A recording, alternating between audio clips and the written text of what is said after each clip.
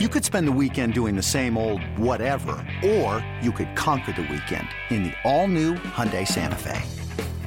Visit HyundaiUSA.com for more details. Hyundai, there's joy in every journey. The following is a presentation of A's Cast, your free 24/7 nonstop destination for A's baseball. This is A's Cast Live, your comprehensive look at the Oakland Athletics. Watch the left field deep. Pham going back, looking up. He will watch it fly. And 29 other MLB clubs. 2-2 pitch on Trout, and he blasts one. Way back. Goal for Yelich. Cody Bellinger hits one out. Pete Alonso, he's your home run derby champion. Join us as we take you inside the baseball universe. From spin rate to juiced balls to game-changing moments, we have you covered. Spend your afternoon with us next from the town, only on A's Cast Live. A's Cast Live. Here's Chris Townsend. Did you ever think that a meeting with the Seattle Mariners would mean so much still here in July? Did you ever think that? But that is a reality. As every single game, it's amazing what every single game means here with 54 games to play. Scott Miller, longtime baseball columnist, will join us at 3:15. We're going to have the David Forst Show at 3:45. Ryan Roland Smith, who covers the Seattle Mariners, will be here at 4 o'clock. Kendall Graveman, our old friend Kendall, he's a really good guy. I always like Kendall. He'll be here at 4:30. And the TV face of your Oakland Athletics, the great Glenn Kuiper, is going to join us at 5 o'clock. Commander, how are you? I'm doing well. It's Friday, which is odd because we haven't been on the air since, Tuesday. So a couple days off, a couple bad games against the Colorado Rockies, who amazingly are second in Major League Baseball in ERA. When did you ever think you'd hear yourself say that? The Colorado Rockies are in second in Major League Baseball in ERA. That's incredible. Only by like a percentage point. It's like 1.83 to 1.84 behind the Indians. Crazy to think. I give the Colorado Rockies all the respect in the world. And the reason why I say that is we're in a pandemic. They went on the road during a pandemic. They went to Texas and California, two of the major hotspots for the pandemic in the world. It's not like they went to like North Dakota, South Dakota. They went to Texas and California, and they come out of it 4-1. I mean, how do you not, literally, how do you not sit back and go, I'm pretty impressed? From a standpoint of what they're traveling, they're in an airplane, they're staying at hotels. Obviously, we all have the worries. Now the commissioner of baseball is coming out. The reality is this. You had Marlins players test positive. Well, we talked about it have we talked about this yet, Cody, or was this just on on A's Talk? Yeah, I don't think we've really got into the Marlins situation, and it's funny, an internal investigation has happened, and Scott Miller has been breaking it down, so it's great that we're going to have him in 10 minutes to get the full details on what happened with the Marlins. So it's looking like some Florida Marlin players broke protocol and went out, did a little nightlife in Atlanta when they were taking on the Braves. Then they travel to Philadelphia and start the season.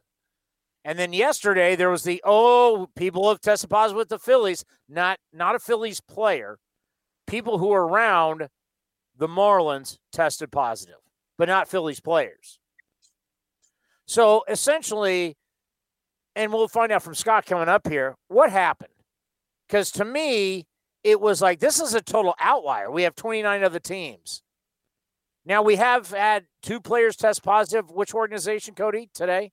It was the Cardinals. I believe it was 2 pitchers, what I heard on MLB Network earlier. It was from the Athletic report. It was 2 different Cardinals pitchers that have tested positive for COVID-19. So there's another organization. There's now been like 6 teams that have had their games affected now this weekend. Cardinals, Brewers, Marlins, Phillies, Nats, Blue Jays, I want to say somewhere in there. If it's not the Nats, there's another team I'm forgetting, but 6 teams have had their schedule like altered or changed this weekend already.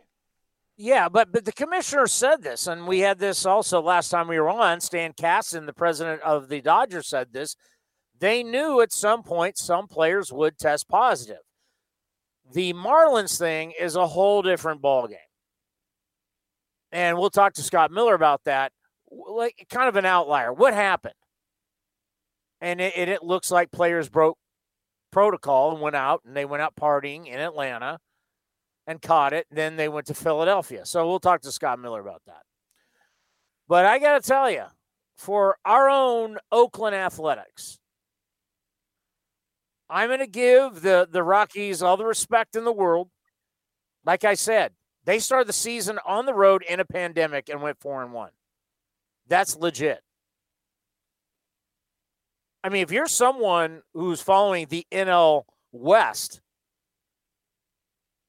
look out. We already knew the Dodgers have a great team. But now all of a sudden you've got the Rockies, you've got the Padres. Who's going to start out fast? And how does that affect you in a 60-game season? Well, the rock pile, and when they make it to the do you know what they call themselves when they make the postseason, Cody? Isn't it Rocktober or something like that? Rocktober, baby. And they're 4-1. What are the Padres? Are they 5-1? I think they're 5-2 because they I think they won 3 or 4 against the Diamondbacks, and then they won 2 or 3 against the Giants. Oh, that's right. Baby Yaz walked them off. What are you talking about? He's going to be better than his grandfather. You heard it here first. Baby Yaz better than grandfather. That he crushed that ball, though, by the way. That ball was smoked. Baby Yaz can play, but the thing is, he's what? Was he like 30? He'll be 30 in like September. Yeah, so he's not a prospect. I got to tell you, if you're a Giants fan and you're listening, I mean, we need to talk to our guy Farhan. Like, Farhan, why is Pablo Sandoval on your team? Why am I seeing Hunter Pence? Why are you in a rebuild and your rebuild has really old guys in it? Are you really trying to tell me? So I had a buddy over the other day. His family was over. And we've quarantined together, so don't judge. I'm like looking at him as a Giant fan. I'm like, you're trying to tell me you don't have like a 24, 25-year-old first baseman that you can put just to take a look at? You're going to have fat Pablo Sandoval, no offense, but he's out of shape. It's like he looks like he did when he was in Boston. Like, why is Pablo Sandoval playing first base for you in a time where everything's experimental? If you're not a team who really believes that you can win it, why would you have a old guy out of shape playing for you?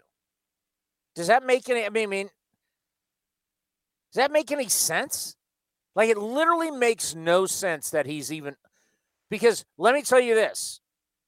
As I predicted with Jack Cust years ago, and I could predict now, if he's not on their roster, he would be on no one else's.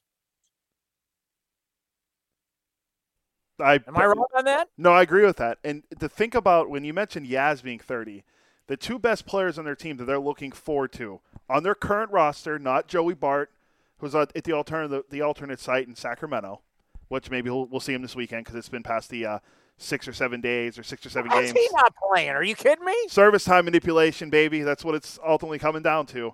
Their other player they're looking forward to is Alex Dickerson. So you got Dick and Yaz, 30. I think they're both 29. So they're both going to be 30 eventually. So your two best young players are going to be are going to be 30. How old are you? 31. So Yaz is a really nice young player. Sonny Gray brought him up yesterday on MLB. Was it MLB Tonight?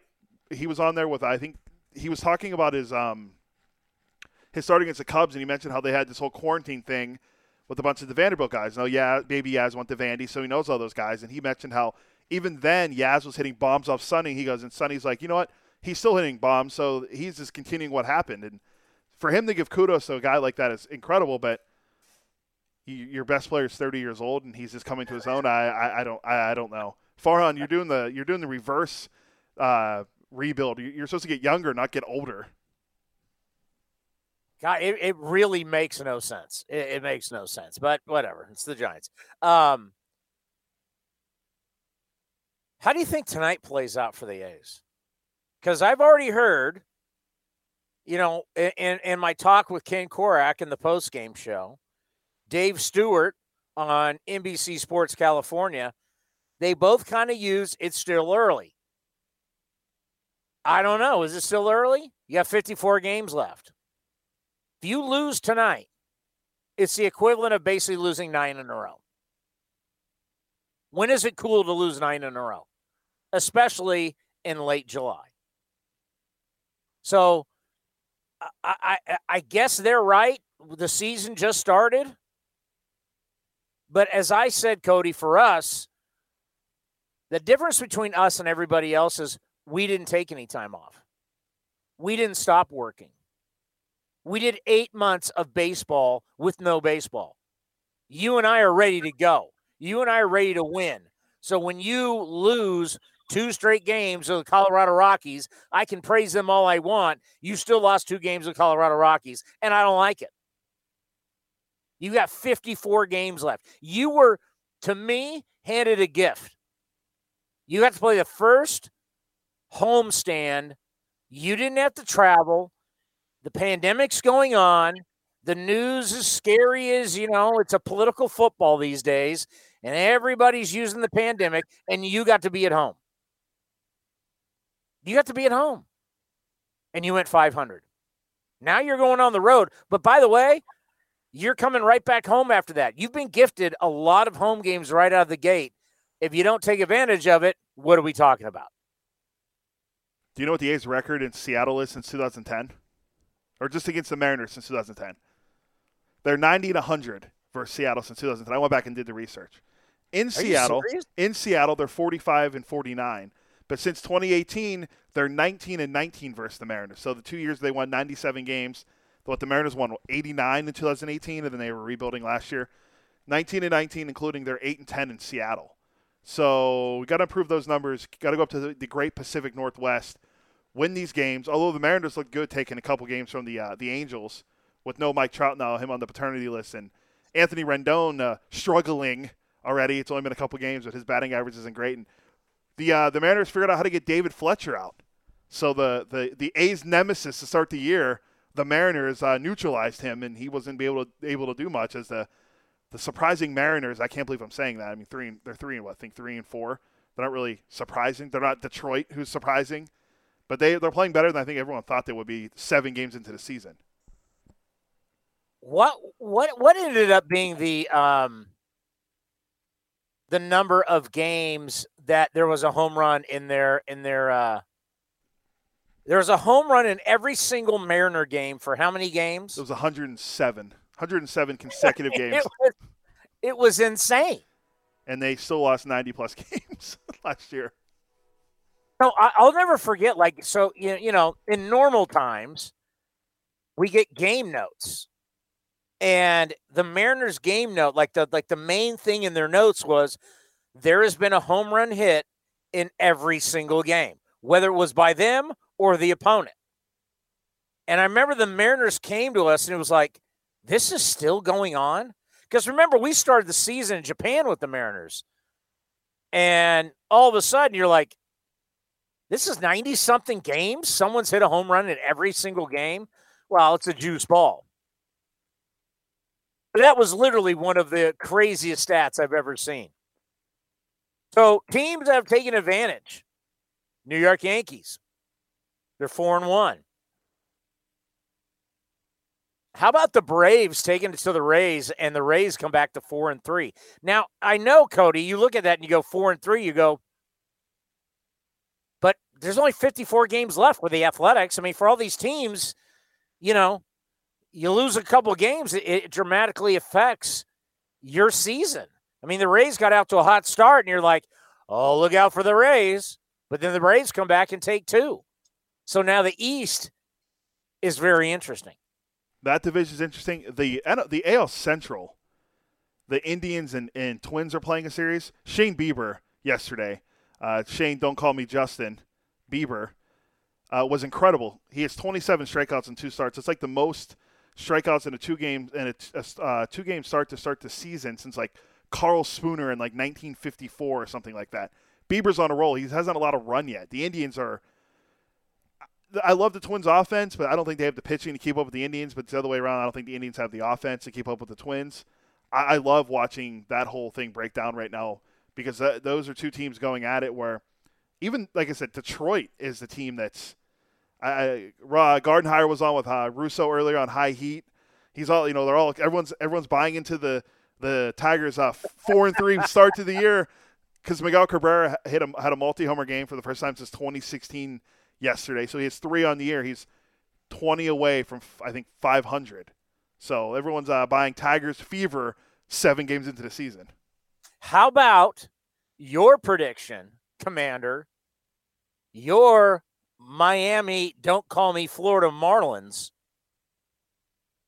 as a bunch test positive for COVID-19, but yet the last time we saw them, they scored 11 runs. And whenever I say this, I think people cringe. They have a bunch of guys that have COVID, and they scored 11 runs against the Phillies. They are your leader in the clubhouse right now, not playing at 2-1. Now, remember, if this comes down to not everybody plays equal games, it will be on winning percentage. The Braves are behind them at 4-3. The Nationals, the world champs, are 3-4. The Mets are 3-4, and the Phillies are 1-2. Let me say that again. The last time we saw the Miami Marlins, they scored 11 runs, and they pummeled the Phillies. Scott Miller joins us from San Diego. Scott, how are you? Good, Chris. How are you, my friend? We are doing well. What's it like there in Southern California? Sorry about that. I'm out on the run. I'm at a store, and I was trying to just pull my mask off so I could talk, and my earbud got caught in my mask. That is something I never expected before 2020 to ever have to mention or even happen to me. Things are fine down in San Diego. The Padres are an interesting team this year. It's good to have baseball back. I've seen a little bit of the A's, a lot of interesting stuff. I hope we can keep going. No doubt about it. And the thing that bothers me is everybody wants to do doom and gloom. Right. And I think Stan Kasten was right with the Dodgers. We said we knew all along that there are going to be some players that test positive. But the Marlins, what disturbs me, and I don't know if it's really coming out yet, is the fact that they go to Atlanta for basically, well, I guess we'll call it preseason games, and a couple of their players went out partying, and they caught COVID and brought it back to basically their bubble. What do we know about that? Well, we don't know a ton of details, but we do know baseball is not happy. They found that some protocols were broken, whether the Marlins were down in their hotel bar or whatever it was. And baseball's, they're dealing with not just trying to keep players healthy, which obviously is the number one concern, but they're also, they're trying to, they're dealing with public health officials, in each city. Philadelphia, for example, where the Marlins tested positive for COVID and they shut Citizens Bank Park down. They canceled the Phillies games this week. I mean, it's not just baseball saying, hey, we're going to play. I mean, to play, they've got to have public health officials be on board. And when all these games are on TV and public health officials are like the rest of us, they're watching as well. And when they're seeing social distancing not being followed, when they're seeing players high five and do some stuff they're not supposed to be doing, and then when they hear reports like what happened with the Marlins, and then from there they go, we see an outbreak with the Marlins and guys test positive. Baseball's getting a lot of pressure from public health officials saying, hey, we signed off on you guys playing and we signed off on you guys gathering as groups, as a team and in your local ballparks. But that was with the agreement. Everybody followed the rules. So that's right now, baseball's not just trying to keep the game on the field and keep the players safe and keep COVID out of the game. But they're having to answer to public health officials as well. I was very impressed by the Colorado Rockies. And from the standpoint of, here is a team during a pandemic They start their season in the two hot spots in our country, Texas and California. And they go down, win 2 out of 3 from the Rangers. They come here to Oakland. They win the 2 games. They start out 4-1. And I'm like trying to tell our fan base, I'm like, that's a really big deal to start on. You start on the road during a pandemic and you're 4-1. That kind of shows you, we always talk about the Rockies away from Coors Field. To me, that shows some serious toughness and how good their pitching has been. Oh, it does. No question about it. And we all knew it was going to help having Sean Manaea back healthy for a full season again. But, we haven't even seen Jesus Luzardo in the rotation yet. And I know, there's a lot of thought that, he's going to eventually, be there. And I think, based on that and some other things, I think the Oakland rotation is only going to get better. This is a really, really good team with a really, really serious chance to win this year. Yeah, we're expecting big things, but it's all about a hot start right now, right? There's 54. I mean, it's crazy to think, Scott. There's only 54 games left. This is such a sprint. This is like nothing we've ever seen before. Well, that's the thing. Yeah, I mean, it's like what each game is worth 2.7 games in a regular season. And I know that number gets adjusted down a little bit because there are extra playoff slots this year. So we're not talking about a normal MLB season anyway. But yeah, I mean, with only 60 games, I mean, somebody said the other day, and you forget about this, but I mean, we're going to hit the 10-game mark here in a few days, and that's going to be a 1/6 of the season already gone, and we barely started. When you look at the situation with Joe Kelly getting suspended, I understand he wasn't with the Astros, but of course he was with the Red Sox in 2018. There is still such a bad taste for so many players about the Astros who basically got away with it. And they got immunity and they were allowed to say what they wanted to say and they didn't get punished. Joe Kelly got hit pretty hard with his suspension. How do you feel, there's going to be some type of justice among players. That's the way baseball works. How did you feel about that? Well, I thought the suspension was a little bit harsh. I mean, 8 games, again, doing fractional work over a 60-game season. 8-game suspension, we're talking 13% roughly of the season, a little bit over 13%. So that's a long suspension. That's like a 22-game suspension over 162. I thought that was a little harsh. Where I come down on Joe Kelly, 2 different things. I really like what he did because, there is going to be justice among players. I like the passion. The one thing I didn't like that I think he should have done better is you can't be throwing up at guys' heads. It's just too dangerous. If you're going to do that, you've got to aim right around the middle of the body, the belt on down. And veteran pitchers that have done this know, they can tell you throw, a little bit behind the rear end and the natural reaction for the hitter is to back up. So he kind of backs into the pitch. I mean, if he had hit him in the rear end area, I would have absolutely no problem with it. Joe Kelly did. But throwing up by the head, that for me, I wish he would have done it differently. Now, the weird thing is he gets this long suspension. He didn't hit either batter. He threw behind Alex Bregman and Carlos Correa. He did not hit anybody. He did not get kicked out of the game. And the umpires didn't even issue any warnings, which they should have. That's another issue.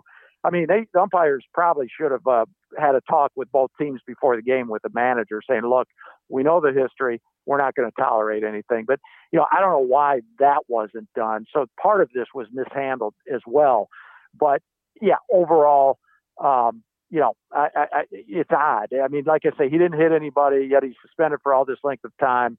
But that's why I say I like his thought. I just wish he would have done it, throwing at the bottom half of the body. You can't go upstairs that much. And I can tell you, the A's are one of the first teams to ever complain to Major League Baseball about sign stealing. They knew it was going on. So are we in a situation when the A's play the Astros that you immediately have to warn the managers? I mean, how much are we going to protect these guys who basically got away with everything? Well, and the answer to your question, I think, is we're going to protect those Astros an awful lot this year because, you go back to when spring training, before it was interrupted back in February and March, when Commissioner Manfred, in fact, he said it, I think, if I'm not mistaken, about a day after, all kinds of players across the league were ripping the Astros and they were threatening them. And Dusty Baker finally said, look, baseball is going to have to do something because my guys aren't just going to be targets all year. And it was a day or two after that, sure enough, Rob Manfred stepped up and said, we're not going to tolerate headhunting on the Astros this year. And, based on Joe Kelly's suspension, he clearly meant what he said early in the spring because of the severity of the suspension. I mean, he put his, he certainly backed that up. So, if I'm playing the Astros this year, if I'm Oakland, if I'm the A's or anybody else, I think awful hard before I make an impulsive decision, whether it's to try to throw it at a batter or do anything else, because I think it's been made pretty clear now you're going to get whacked. And let's end on this. We're talking about the CBA coming up after this season. And the thing for me, which is so interesting, is the fact that, talking about universal DH, that's a win for the Players Union.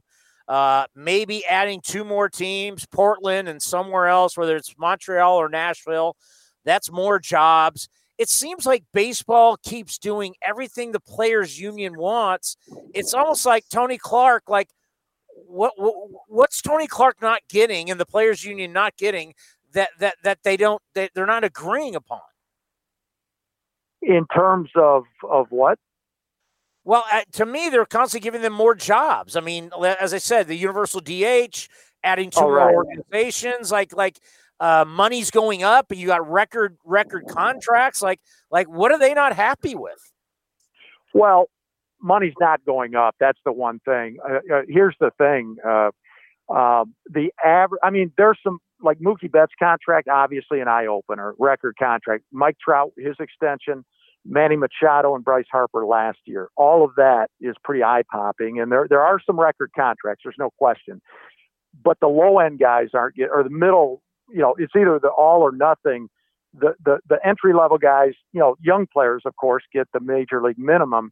And what's happening is with these record contracts, some of the veteran middle-of-the-road players are getting squeezed out of the game. Here's the key, and this is where the Players Union feels pressure. The last 2 years, not this year, but 2019 and 18, the average major league salary has declined for 2 years running. That it seems hard to believe in light of the big contracts, but the average major league contract has declined in average annual value 2 years in a row leading into this year. So that's the first time that's happened in back-to-back years since the Players Union started, basically in the late 60s. So while the stars are getting theirs, the flip side is other guys aren't, and the Players Union is watching 2 years of declining average salary, and they're saying, wait a minute, we know baseball the last couple of years has had record revenues, the $12 billion a year industry, 11 or 12 billion. So while the revenues are going up, the average salary 2 years ago gone down. That's the crux of a lot of the disagreement between the Players Union right now and the owners, and what the Players Union isn't happy with. Scott, what's so fascinating about that is that's what they wanted. The players wanted a system. They want the big money. Yeah, they wanted Mike Trout contracts. Now that it's back, isn't it amazing how this is what they fought for? We don't want a salary cap. Because if we look at the NBA and we look at the NFL, the salary cap helps middle-of-the-road players. They make more in a salary cap. But yet baseball doesn't want that. They've always wanted the stars to get paid, and now they're realizing what they've wanted is not working for them. Right. So, this current we already, went through hell and high water to try to get the game back on the field this year. It got there. Hopefully it stays there and we can avoid more coronavirus cases. And then we've got next year, and then the current collective bargaining agreement is up after next year. So basically, they're all going to have to regroup and start negotiating with each other again here less than a year, probably in the next 5 or 6 months, it's going to be time to start the next batch of negotiations. So, for those of us that miss the game when it's not on the field, as we did earlier this summer, we can only hope those negotiations go a lot more smoothly than this year's. But it's going to be, I'm sure, some animosity and a lot of nail biting for everybody. Are you still doing some work around the Padres? Some. I do some TV for Fox Sports San Diego. Yep. By the way, those new uniforms, they're very clean. I like the look. Yeah, Brown's never been my favorite color, but of course the Padres, they went retro because when they came into the league in 1969, they were brown and gold, and they went brown and orange. And having said what I did about Brown, I will agree with you that so far they did a real nice job with that with redesign. All three of the uniforms they've worn so far this season at home and on the road look real good. You are the best. We always appreciate your time. Stay safe down there in Southern California. We'll talk to you soon. Sounds great. Take care, Chris. Scott Miller, one of the top columnists in all of baseball down in Southern California. I will admit, growing up in San Diego, these are by far the best. I mean, the Padres uniforms were so bad when I was a kid. No one wore no one wore Padre gear. No one. It was bad, and it got worse in the late '80s, where they went to even a darker brown. No one wore Well, to be honest with you, it's one thing I've noticed through all these years is that you look at old footage of games, everybody just wore regular clothes to games. People didn't wear the team's gear. And then now somehow they convince you, be a part of this. You're more of a fan. And now everybody has, I literally have over 20 A's hats. I've got Titleist A's hats. I got all the 4th of July A's hats. I've got Father's Day A's hat. I got so many A's that, like, my wife was like, "You don't need this many hats. You're not going to wear them." Commander, you've seen it. I have a very impressive, between Raiders and A's, I literally have over 50 hats between the two teams. It's a very impressive hat collection. It's like my shoe collection. I'm one of those. I'm a weirdo. I collect shoes. Not collect, but I have lots of pairs of shoes. I don't think there are anywhere near as many as you have Raider and A's hats lying around, or your Mets visor or hat, whatever you have lying around. I have a Mr. Met hat that my buddy got me when he was at not Shea Stadium. It's Citi Field. You have a very eclectic group of hats, and some of them are very random, which is the best part. My best, though, I will admit, it's either, was it 4 or 5 years ago? The 4th of July A's hat, the red, white, and blue that I have, is literally the best hat I own. And I never wear it. It never leaves the house. So maybe if the A's are in the World Series, because I wore because my other special hat is the A's All-Star hat that Josh Donaldson wore. And how many A's were in was there 6 A's in the All-Star game, and then you count Samardzija as 7? Yeah, I think it was 7. It was what? Moss, Donaldson. Let's see if we can guess this without looking it up. Moss, okay. Donaldson. Cespedes. Okay, there's 3. Trying to think, who was the starting pitcher then? Hamill wasn't part of that team. Scott Kazmir. Kazmir, yeah, that's a good pull. That's 4. And by the way, he's sneaky, one of the best guys. So supposedly back in the Tampa Bay Devil, was he a Devil Ray or a Ray? He was a Devil Ray. Okay, supposedly Kazmir was tough to deal with back in the day. But with the A's, I love Scott Kazmir. Dude was solid. And do you know I'm the last guy? They have this on CSN. It was back then, it was CSN California. As Kazmir was walking out, I was walking in. I'm the last guy to say goodbye to him as he was getting traded. And I got to rap with him. They had it on TV, and I didn't even know the camera was there. I was just like, he's walking out. I'm like, where are you going, man? He's like, I just got traded. You got traded? Didn't he? All right, so we Kazmir. Who else? Okay, I had to look it up because we were stumbling. One guy's a national right now. Oh, Doolittle. The other guy's. That's I don't even think he's in the league anymore. It's not Lowry. No. Jed's still under contract. There's a Jed Lowry buying or selling question we'll get to later. But no, it's not. It's not Jed. Jed was an All-Star. Well, I actually interviewed him at the All-Star game 2 years ago in D.C. when him and Blake went. Blake Trinan. How about old friend Derek Norris? Wow. Are you serious? Derek Norris was an All-Star? Yeah, the starting lineup for the American League that year was Matt Wieters, but he was replaced by Sal Perez. Cabrera, Robbie Cano, don't you know? Derek Jeter, Donaldson, Bat Flippin' Batista, Mike Trout, Adam Jones, and Nelly Cruz. Nelly Cruz still playing 6 years later. 40. So I'm trying to see if we missed anyone else. Doesn't look like it. I think we got all the A's, and then Derek Norris was on the All-Star team. He was a backup reserve catcher. Him and the great Kurt Suzuki was an All-Star that year too. Who was Kurt playing for at that point? Minnesota. Derek Norris was an All-Star?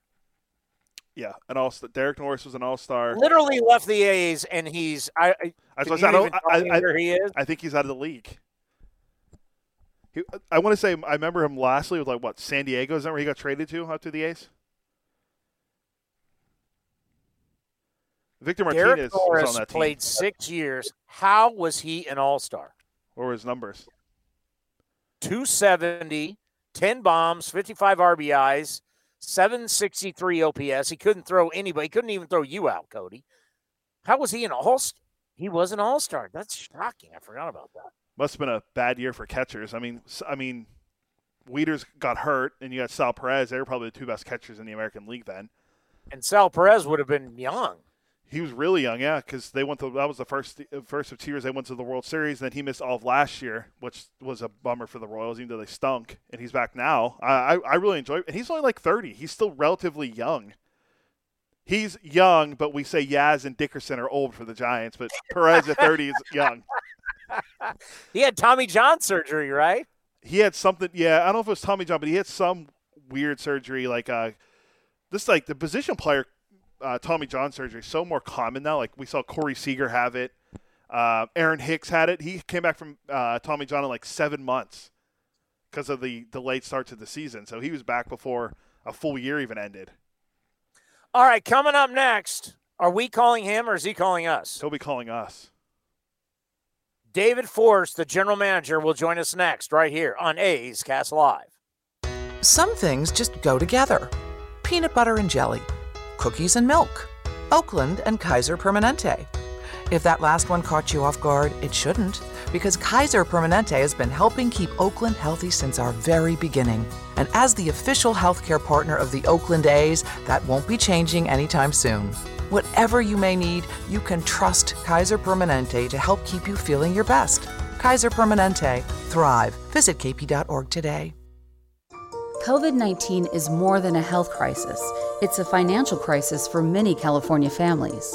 In this moment, you shouldn't have to worry about keeping the lights on. That's why at PG&E, we want you to know about our programs to reduce bills for customers facing economic hardship, that we've suspended all disconnections because of non-payment, and we can help you save money by using less energy.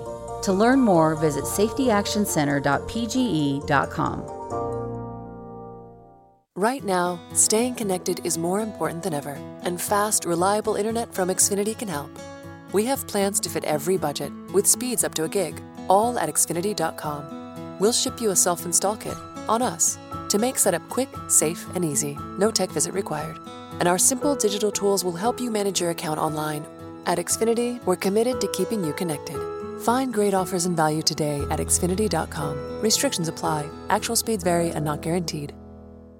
Chevron and its brands are committed to reliably providing fuel to customers, even during an emergency. The safety and health of workers, customers, and the communities where Chevron operates are primary concerns. In Northern California, Chevron and Texaco stations are open for business, supplying quality fuels in a safe manner. This is Chris Townsend for the Chicken Pie Shop of Walnut Creek. During these horrific times, people still need to get food, and the Chicken Pie Shop of Walnut Creek does deliver. Give them a call at 925-322-8799. That's 925-322-8799. Don't forget, their world-famous chicken pie and also all the other pies that they have you can freeze and have for a long time. So give the Pie Shop in Walnut Creek a call. You call them at 925-322-8799. And don't forget, you can also get beer, wine, and spirits with your delivery. And you can check out the full menu, chickenpieshopwc.com. That's chickenpieshopwc.com.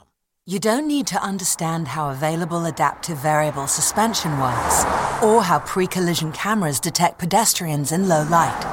You don't need to understand any of the craft that went into the Lexus ES to feel it. With outstanding connectivity and standard Lexus Safety System Plus 2.0. Experience amazing at your Lexus dealer. LSS Plus 2.0 and the pre-collision system with pedestrian detection are not a substitute for safe and attentive driving practices. See owner's manual for additional limitations and details.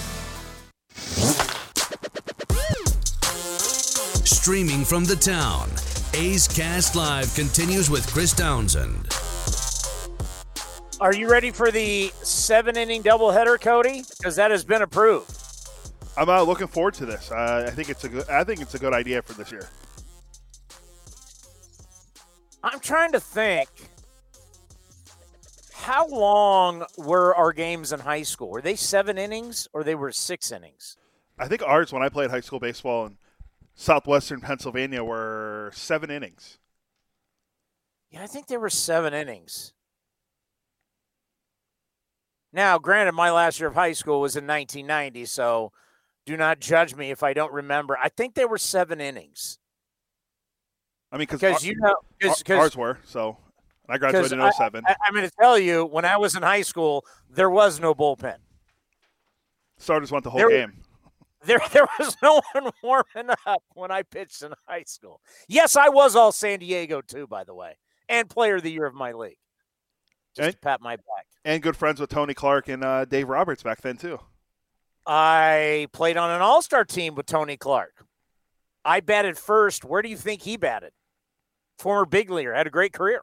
4th. 9th. Wow. He was 9th. He was a big guy, so I figured he was a home run hitter. Oh, my God. He was like 6'8". It was like people forget that Tony Clark really was a better basketball player than he was a baseball player. And he was, I want to say, the Tigers took him, I think, 2nd overall. I don't think he was first. I think he was 2nd overall. But he signed to play at Arizona, which, if you remember back in the day, Arizona basketball was a big deal. So Tony, and I think Tony finished at San Diego State, but he was people thought Tony Clark was going to be a great NBA player, just like the great David Forrest was back in the day in the Ivy League. David, how are you? Hey, Tony, what's going on? We just talked about Tony Clark. So I played on an all-star team with Tony back in the day in San Diego, and I think he was the 2nd overall pick by the Tigers, but everybody thought Tony Clark was going to be a great player in the NBA as he signed with Arizona because, I mean, he's 6'8". I mean, the guy could fill it up back in the days. Yeah, I mean, he's on the list of players that gets talked about with Tony Gwynn and Dave Winfield, these guys who were just incredible athletes, 2-sport, 3-sport guys.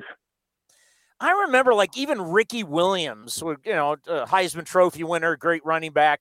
He even got drafted. Well, I know this is bizarre to start out like this, but what is it like when you're scouting a guy who has a football background or a basketball background, and you're going to draft him, and you don't know, like what he's got? I mean, you guys with Kyler Murray. I mean, when you draft a guy like that, what is that like? Because there's not a for sure he's going to play. Yeah, I wasn't sure if you were going down the Kyler road or not. But, no, I mean, as long as I've been here, we've always talked a lot about 2-sport guys. And You're judging guys on their athleticism as much as you are their baseball skills, and it's an important ingredient when you're evaluating. So obviously in Kyler, you have one of the very few guys in history who's talented enough to be a first-round pick in 2 different sports. But yeah, no, I definitely remember Tony Clark being in that category. Yeah, Dave Winfield was drafted in all 3, which is pretty incredible. So when you're watching these games right now, and I know for me, the way I'm evaluating them, obviously your evaluation is far more important. These games, they're so critical because it's like you look up, you're 3-3, and you go, my God, there's only 54 left. Yeah, it's a little weird. I mean, people talk about how every game counts for 3 games or 2.7 to be exact.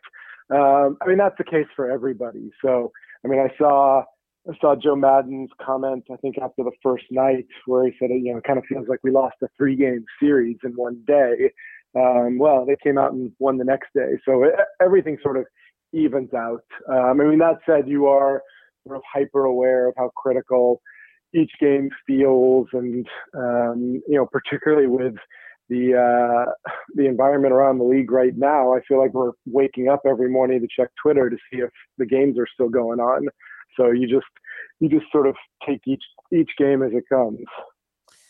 Yeah, and what you just said is so true. It's like you wake up and you cross your fingers, and we talked to Scott Miller from Bleacher Report, who, it's going to come out that the Marlin players broke protocol. They tested positive. They spread it inside the organization. And I know you guys are doing everything you can to protect everybody. It's just not the players, it's the coaches, it's everybody. Just how important is it that you just keep telling the players you have to not break protocol? You can't do it. Yeah, it's critical. And I don't know any of the specifics of the Marlins thing. I've seen the same things you have on Twitter and the articles written today, but I don't know anything for sure. But I do know that we spent a lot of the homestand talking, through Bob, and then also some directly to the players, just stressing all this stuff, particularly as we head out on the road. It seems to be the biggest obstacle and the most dangerous place is to be on planes and buses and in hotels. So we had a meeting, I guess, on Tuesday, and first of all, our meeting had to be out in the parking lot because the last thing we want is to get a whole bunch of people indoors for an extended period of time in the clubhouse. So we had this like bizarre meeting out in F lot where, our traveling secretary, Mickey Morabito, talked about the logistics of the plane and all the things that are different than a normal season. And then Nick Paparesta, our head athletic trainer, really sort of set the tone and said, hey, you got to take this seriously, and you got to wear the mask, and you got to be careful around everybody and everything, and you never know, where you might pick this thing up. So it's always on our minds, without a doubt. I think you got to be proud, because everybody I talk to, they go, I feel safe when I'm at the Coliseum. I mean, and to let fans know, I'm not, and Cody, my producer, we're not even allowed to come. And they told us, stay home and do what you do. But just how proud are you of what you, the front office, and what you guys have done to where everybody feels like they're safe at the Coliseum? Yeah, I didn't mean to detract from it. I'm very proud of where we are right now and that we've gotten this far. And it's because of the hard work of the medical staff and the stadium's operations groups, frankly, that put everything in place, and the clubhouse staff as well, that got things ready. And our players have done a good job. I think there's a good bond on this group. They all, feel responsible for one another. And they have done a great job.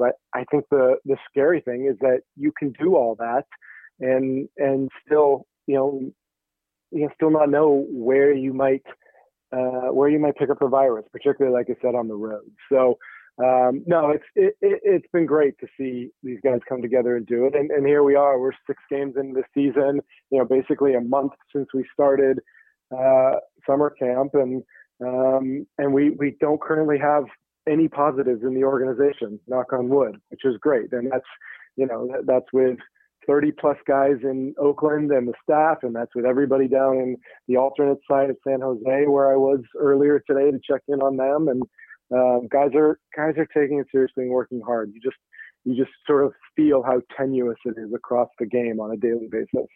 Yeah, you think about the alternate site, and I love San Jose Muni. That's where I played with San Jose State, and of course the San Jose Giants have played there all the way when they were the San Jose Bees. God, George Brett even played there back in the day. But what is it like when you go down there? Just kind of give us insight.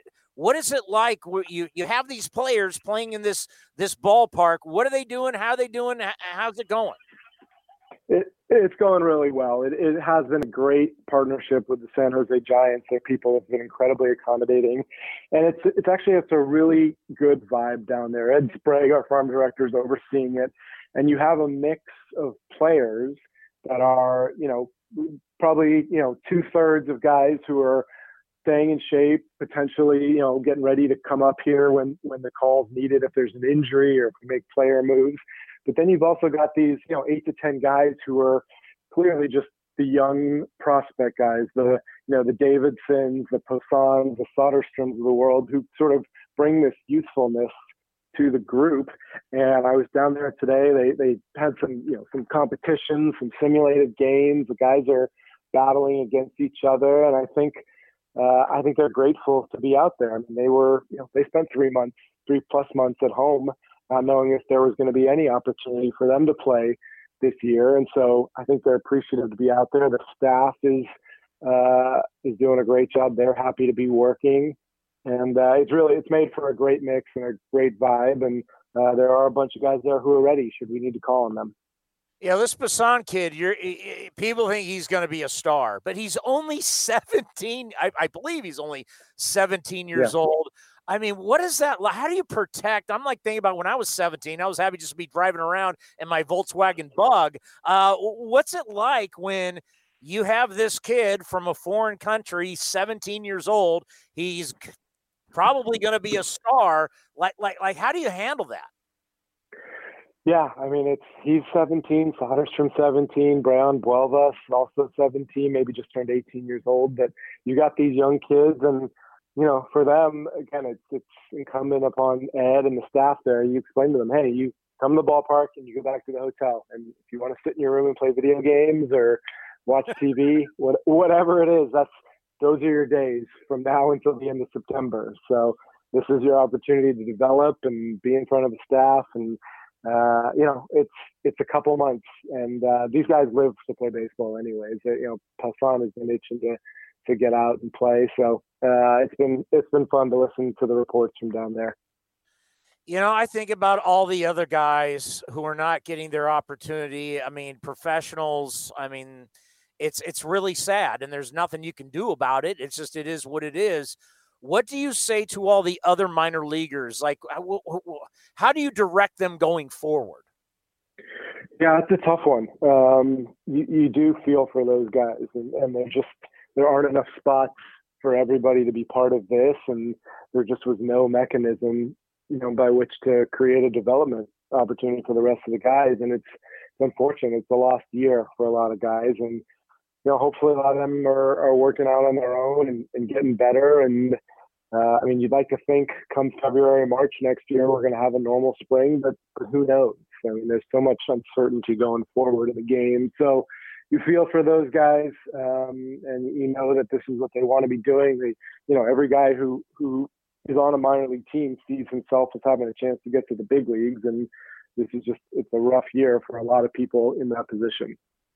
If you get out to a hot start, life's great. If you don't get out to a hot start, and I think it's easy to look at Chris Davis, 0 for 15. How are you guys going to handle certain individuals that don't get off to a good start? Well, we've talked to Bob a lot about how you approach this thing as a team and also with individuals. And, you saw some of his comments the last few days about, maybe doing some things differently that you wouldn't do over 162 games. So I think we'll see. We'll probably take a couple more games to see who's swinging the bat well. Obviously, guys like Seth Brown and Barreto haven't really had much of an opportunity yet. And I think as long as we've got this this 30-man roster. I think Bob wants to figure out the best way to use everybody and get everyone involved. But it'll start here. We're 6 games in. By the time we get back from Seattle, 10 games is fixed of the schedule, and it'll be time to start sort of setting that lineup every night. So I don't think we're far away from it. I think he wants to kind of feel around a little bit longer, but it's important to put guys in the same spot every night here coming up soon. I mean, this has got to be crazy for you, David. I mean, we only have 54 games left. I mean, it's so hard to even, wrap your hands around what's going on, that you're 3-3, 54 games left. I mean, as a general manager, just what has this been like for you? It's hard to articulate just the baseball part of it, Chris, because it's the most important part. It's what we do. It's what we all signed up for. But there's so much more involved in this operation. And there's been 4.5 months now of things that aren't baseball and everything it took to get here. And frankly, the day-to-day maintenance of this operation. So it's a weird situation to be in as a general manager. And those 3 hours a day, you're as sort of laser focused as ever. And trust me, the last 2 games against Colorado, I took hard the same way I would any games in 162 game seasons, because we did play well at getting 3 out of 4 from the Angels, and you want to keep that going. But the other 21 hours of the day are so bizarro compared to what we're used to, that it's a hard thing to kind of wrap your head around. So I try and keep those 2 things in perspective and know how hard the players are working, and we owe it to them to kind of put in the same effort we normally would. And I've been really proud of our baseball operations staff, who has done all the advanced work and the defensive alignments and the pitching work. And, they've definitely worked as hard as ever. But there's so much else going on around the team and the ballpark the rest of the day. It's hard to really articulate what this is like.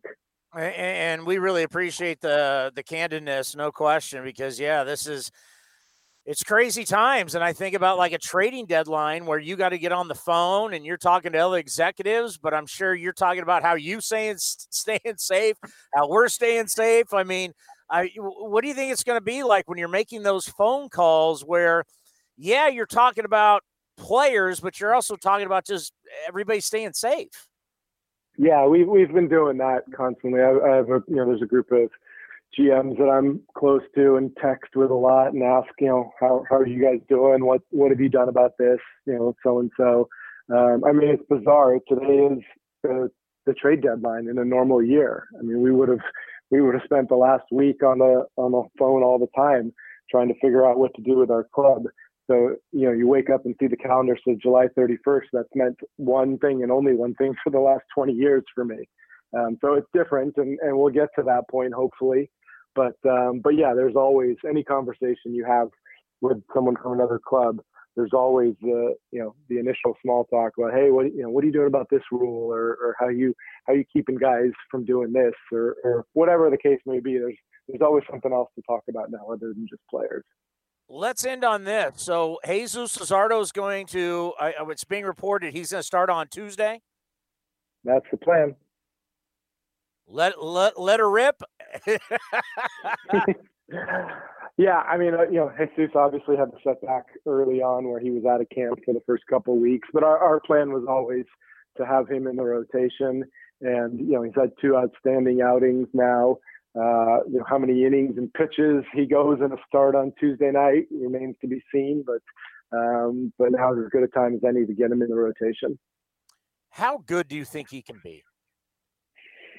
I think, was it Chris Bassett who said a few days ago, he can be one of the, basically one of the best pitchers in the game. I don't disagree with what Chris said. And when Jesus has been healthy, there has not been a level yet that he hasn't had a chance to dominate. So hopefully that remains the case up here. David, great stuff as always. We truly appreciate it. And you guys are doing an outstanding job keeping really, I mean, like Ken Korach has said, Everybody's safe. It's the players, it's the coaches, it's the front office, it's the media, it's the Clay Wood and his staff. Everybody feels like you guys are doing everything you can to keep everybody safe. So you guys are doing a great job. We truly appreciate it. We'll talk to you next week. Thanks, Chris. I appreciate you saying that. We'll talk to you next time. David Forst, the general manager of your Oakland Athletics. And that's the thing. It's kind of like you got 30 teams and everybody's got to do their part. And it's coming out. And that's what kind of bothered me is for some reason, our national media has forgotten how to be journalists. Ask questions. Like, why? Why is this? Why the Marlins? Because I started looking at, as David said, you go on Twitter and you're like, oh my God, we're worried about shutting down. And everybody on Twitter, see, baseball shouldn't be playing. Well, no, the Marlins players went out and partied in Atlanta. Whether it's the hotel, I haven't read today where they were, but what they weren't doing was what protocol calls for. They went out, caught the virus, and brought it into the bubble. They weren't being careful. They weren't worried about anybody other than themselves. And when you do that, bad things are going to happen. Yeah, it looks like it was the hotel bar at the hotel they're at in Atlanta is what I've been seeing. Because I think it was Andy McCullough from the Athletic tweeted, why was the bar open? Which is a good question. I mean, I know Georgia has their restrictions are completely different than what we have. Every state different. And you know what? Here's the thing about it. So you had to be next to somebody who had it because if we're going to read about the science of it, you got to be next to somebody for a period of time. It's not like you walk, and this could be all wrong. I mean, we're going to find out a lot about this probably in the next year or so. And hope to God we have a treatment and a vaccine. But what they do tell us as of right now, like you're not walking by somebody and getting it. You got to be like next to somebody for a period of time to be able to contract it. So that's why I had questions right out of the gate. Like, oh my God, the Marlins, but the media acted like everybody had it. Like all of baseball. No. And and how about the Phillies? People with the Phillies. No player tested positive for the Phillies. It was a clubhouse attendant in the opposing clubhouse and somebody else. None of the players, none of the managers. What about Renteria in Chicago? Remember he had a little cough and a cold? He didn't test positive, correct? No, and I actually saw him managing the game the other day against Cleveland. I think it was the finale of the 4-game series they had, or maybe it was that doubleheader they played. The last doubleheader of 2020 that was played 2 9-inning games, mind you. I think I saw Renteria in the dugout, so he was back. And then you had the 2 Cardinals players, the pitchers is what I heard that tested positive today. So we'll see. But out of the 6,500 tests that came out, was it last week that they reported on earlier this week? There was no positive cases for players. That's still a good sign. I don't know where the media is going with this doom and gloom. Nobody in the NBA tested positive. They tested every single player. That's good news. And Ryan Rowland Smith is going to join us here. I'm calling him. Former Mariner. He is TV now for the Mariners, right? Yeah, TV. Australian, like our own Liam Hendricks. Hello. Ryan, how you doing? It's Chris Townsend with the Oakland A's. Hey, guys. How you doing? We are doing well. How you guys doing in the Pacific Northwest? We're doing okay. We're hanging in there. I know. It's great. It's so crazy. We just had the Rockies in town. And I was telling our audience, these guys go down to Texas. They come here to the Bay Area. Both Texas and California are hot spots. And when you finish your road trip to start the season out 4-1, I got to tell you, that was really impressive to watch. Anybody that's going on the road right now and winning, that's impressive. Yeah, it is. I mean, it's a lot. There's so many more challenges for these players being on the road, and I feel like it's inevitable, though. I mean, at some point you're going to run into, like you said, a hot spot or some situation because Major League Baseball, yes, they're trying to be careful, but there's really no regulations. Guys in and out of the hotel. I know, some of the Mariners players were like, should we leave the hotel? Is it safe? Everyone's kind of on the fence as to what is good and what's bad. And I think, too, honestly, as crazy as it sounds with the Marlins and what's happened with the Phillies, for the team covering every other team, hopefully this is a wake-up call, and the manager brings them in, has that team meeting, says, guys, just don't leave the hotel. Just stay put, keep your mask on, and let's try and keep everyone healthy so we can try and sneak into the playoffs. Yeah, when it first came out about the Marlins, I mean, I had to put my thinking cap on because the media doesn't do it anymore, and they don't really ask the right questions. And they were like, "Oh my God, everybody in baseball has." I go, "Wait a minute, how do they get it in the other 2019?" Well, obviously they broke protocol. They go down to the hotel bar, which you're not supposed to. I mean, if these guys realize we're just asking you to do the right thing for 2 months. That's all we're asking. Right. And you look at it this way too. It's one of these things that it's going to affect your career one way or the other. It's look, and I'm not pointing fingers at the Marlins young roster or anything like that whatsoever. But you're right. How does one team come out with this many cases?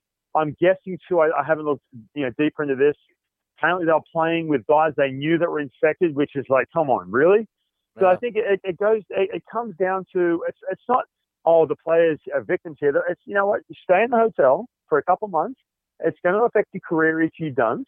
And from an organizational standpoint, when you look at this, look, you look at these different rosters that are built. We just played the Angels, who just went out and just spent a boatload of money to get Anthony Rendon. They've got no pitching. But they look at this. If they lose two of those guys in that lineup, they are screwed. It affects them long term as well, where they are and people's jobs on the line. It's just a crazy time. Well, and you think about last year, we took on the Mariners in Japan, and then we come back, and the Mariners got out to a hot start. Now, obviously, by the end of the year, it was a different deal. But it's like, I mean, tell me as a player, you get out to a hot start, no matter what the roster looks like, you got to feel confident. You do, and it's crazy. I mean, you go 10 straight here, or you go 8-2. In a period of time, let's say in 2 weeks, the Seattle Mariners, who were not picked to do anything this year, they're in, quote unquote, rebuild, reset, whatever, however they want to label it, year. And they go out and 2 weeks from now, go out and go 8-2. Man, they're staring down the barrel of one of these extra playoff spots. And the other part of this is too, you can, on the flip side of that, you have a team that goes to some hot spot at the right time of the year or the wrong time of the year, and all of a sudden, boom, there you are. But from a player's point of view, it's crazy. This 60-game season, I'm still fascinated by some of these guys' pitching performance. I was a pitcher, and if I had 3 weeks of summer camp just doing inner squads, trust me, my first couple of outings would be rough. I'd be throwing about 82 miles an hour and just hanging curveballs left, right, and center. I'd be getting crushed. So it's pretty impressive. Some of these dudes who are ready to go, like Marco Gonzalez, he looked okay first time out. Second time out, he looked great with the Mariners last night. So I'm going to tip my hat to him. It's a crazy situation. They were hanging out at home in isolation, and then boom, they said, strap it on, you've got 3 weeks. And then here they are, 60-game season. Anything can happen. But, it's a crazy time of year. We're now starting to see starting pitchers go the second time around. We got to see the first starts. Mm-hmm. Now it's the same. Like, when do you think starting pitchers are going to be able to be like, okay, 6-7 innings, I'm good to go? I think I usually, coming out of spring training, I'd usually, the first one, bit of a mulligan, I think, for a lot of guys. Not everyone, but a lot of guys. If you're a guy who relies on feel, like Marco Gonzalez, I use him as an example. He pitched last night. Well, then I'm going to give him a couple. Some of these other guys, everyone apparently throws 97, 98 these days. But I think, usually it's that second, third time you should be able to get in some kind of rhythm. But the crazy thing about this is coming off a 3-week summer camp, I'm going to give it a couple more before guys lock in. But the problem is with that, I mean, guys are going to get, 9 starts, 10 starts, maybe. So you're looking at halfway through the year where you're going to start settling in. And it's one of these things that can play on your mind too. I know this. It would start to warm up. I'd be midway through the year. I'd start looking up at that ERA, and then you start pressing a little bit. So if you're only 2-3 starts into this, and you start glancing up and you still see a 6 up on the board, that can mess with your head because you're like, man, I've only got a month here to figure this out and prove myself if I'm a young pitcher to going into next year. So that can play on your mind as well, and that can be a factor with some of these pitchers, knowing that they've only got 2 months to really try and settle in and put up some good numbers. How about the hitters? I mean, there's guys right now. We got one of them in Chris Davis, who's 0 for 15. Can you imagine? You don't have a hit yet. You're a week in. Right, and that's we had Daniel Vogelbach. He was an all-star last year who got off to such a hot start in April last year, and then the league kind of figured him out, and then he started to simmer down. Again, it's one of these things that you just hit into a bone net for 2 straight months. Not quite. You don't really have a date as to when this is going to kick off, and then you start turning on the TV, flicking on Twitter, and you see the players' union and the owners going back and forth. Like, okay, we're close. And then all of a sudden you find out now you've got 3 weeks in a squad. So from the hitter standpoint, man, it's going to be tough facing live pitching guys you don't know, not your teammates. Guys trying, everyone throws 95 plus, like I said. And now you got to get off the couch you've been sitting on for 3 months, or hitting into that button that you bought from Amazon. Go 3 weeks into summer camp, and now you got to perform. And again, same thing. You're going to start pressing a little bit. And as you said, these guys are throwing 97, 98. Even certain guys are throwing over 100. And now with starting pitchers only going like 3-4 innings, now you got to face every single time up. You're facing a different pitcher. I mean, that's exactly. As a hitter, that's got to be unbelievable. Yeah, and again, you're going to get matched up a lot more. If you're a left-handed hitter, you're going to face more lefties, more at bats facing lefties because those starters just aren't going as long. And there's 2 to 3 lefties that they can throw at you because you've got that extended roster as well. Let's end on this. Liam Hendriks, also a fellow Australian. How much do you follow, if there's an Australian in the league, how much do you follow that guy? Well, first of all, Liam and I, we're pretty close. We're good friends. And one of your ex-players, Grant Balfour. Grant Balfour was a groomsman at my wedding. So we're a tight little community. And I've had both these guys. I've got a podcast. I've had both of them on, and it's been a blast. I feel like I'm sitting at the pub drinking a beer when I spoke to both of them. But Liam, I'm proud of him, man. What he's done coming from Minnesota, proving himself, getting a chance. Bob Melvin giving him a chance to close, and he's just tearing it up. So I keep in constant contact with him. He's always good. But there's Australian kids back home that I like to coach. And he'll be like, hey, man, give the kid my number. He can give me a call. I'm like, dude, MLB All-Star, man, chill out. You know what I mean? That's the kind of person he is. So I'm in close contact with him. I follow what he does. He always seems to have that little roller coaster period in his year where he'll give it up for a little bit and then simmer back down. So I'm excited to watch him and see where this goes the next couple of years in his career. But, he's a good mate of mine, that's for sure. Well, I can tell you, having covered both Liam's salt of the earth, what he does for people, what he does for animals, it's amazing. And Grant Balfour, you guys are so level-headed and good guys that you don't allow the money and the stardom to change you guys. That's the one thing I've always noticed about Australian players. Right. Well, look, Grant, a lot of people who don't know Grant, and if you've had a chance to spend some time with him, he will do anything for you. You just had David Forst on your show just before me. I never forget, I came to Oakland. I had a bunch of these Australian kids in the middle of the summer a couple of years ago. I have myself and another Australian, Trent Alton, played in the big leagues. We bring teams over, young kids over. And so we're there, and David Forst comes up to me, and we're talking. He goes, now, I feel like I know you. I said, why is that? He said, because when you got DFA'd from the Houston Astros, Grant Balfour was in my office every day saying, sign him. That's the kind of person he is. He's a loyal friend of mine, and he was pushing so hard. And I remember him telling me, he's like, hey, man, I'm going to get you over with the Oakland A's. I said, dude, it's okay. And I'm thinking, okay, how much was he shooting a text message off to someone? But apparently, hearing that from David, he was bugging him, banging down his door, and that just goes to show what kind of person Grant is. Yeah, he was a special guy, and he was a great closer for the A's. Ryan, thank you so much for the time. Have a good broadcast tonight. Be safe, and hopefully we'll get this thing in, and we'll talk to you again. Sounds good. Appreciate it, guys. Thanks a lot. Ryan Rowland-Smith from the Seattle Mariners. He played with the Mariners from 2007 to 2010, and then popped back with the D-backs in 2014. Good friend of our friend of the program, Liam Hendriks. The reason why I wanted Ryan is because I listened to him on a spring training broadcast, I think it was, and he was awesome breaking down the game and just talking about it. I enjoy his work.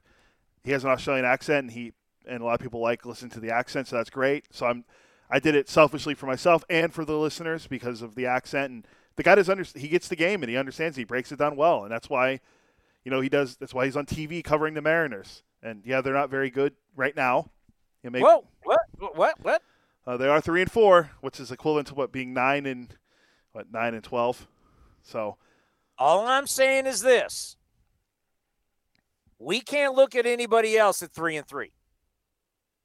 You want to say it's early? It ain't early. I ain't buying that. A's are 3-3. You're 500. As the Hall of Famer Bill Parcells would say, you are what your record says you are. And the A's, what kind of bothers me is the A's got a gift. They got to play at home. 4 against the Angels, 2 against the Rockies, didn't have to go on the road. You heard David Forst. They had to have a meeting in the parking lot about traveling. The A's didn't have to do that out of the gate. So if you want to say it's early, that's fine. I'm not. They got a gift. They got to play all these games at home, and they went 3-3. I don't care how good I'm not looking at anybody else. I don't care about the Angels. I don't care about the Rockies.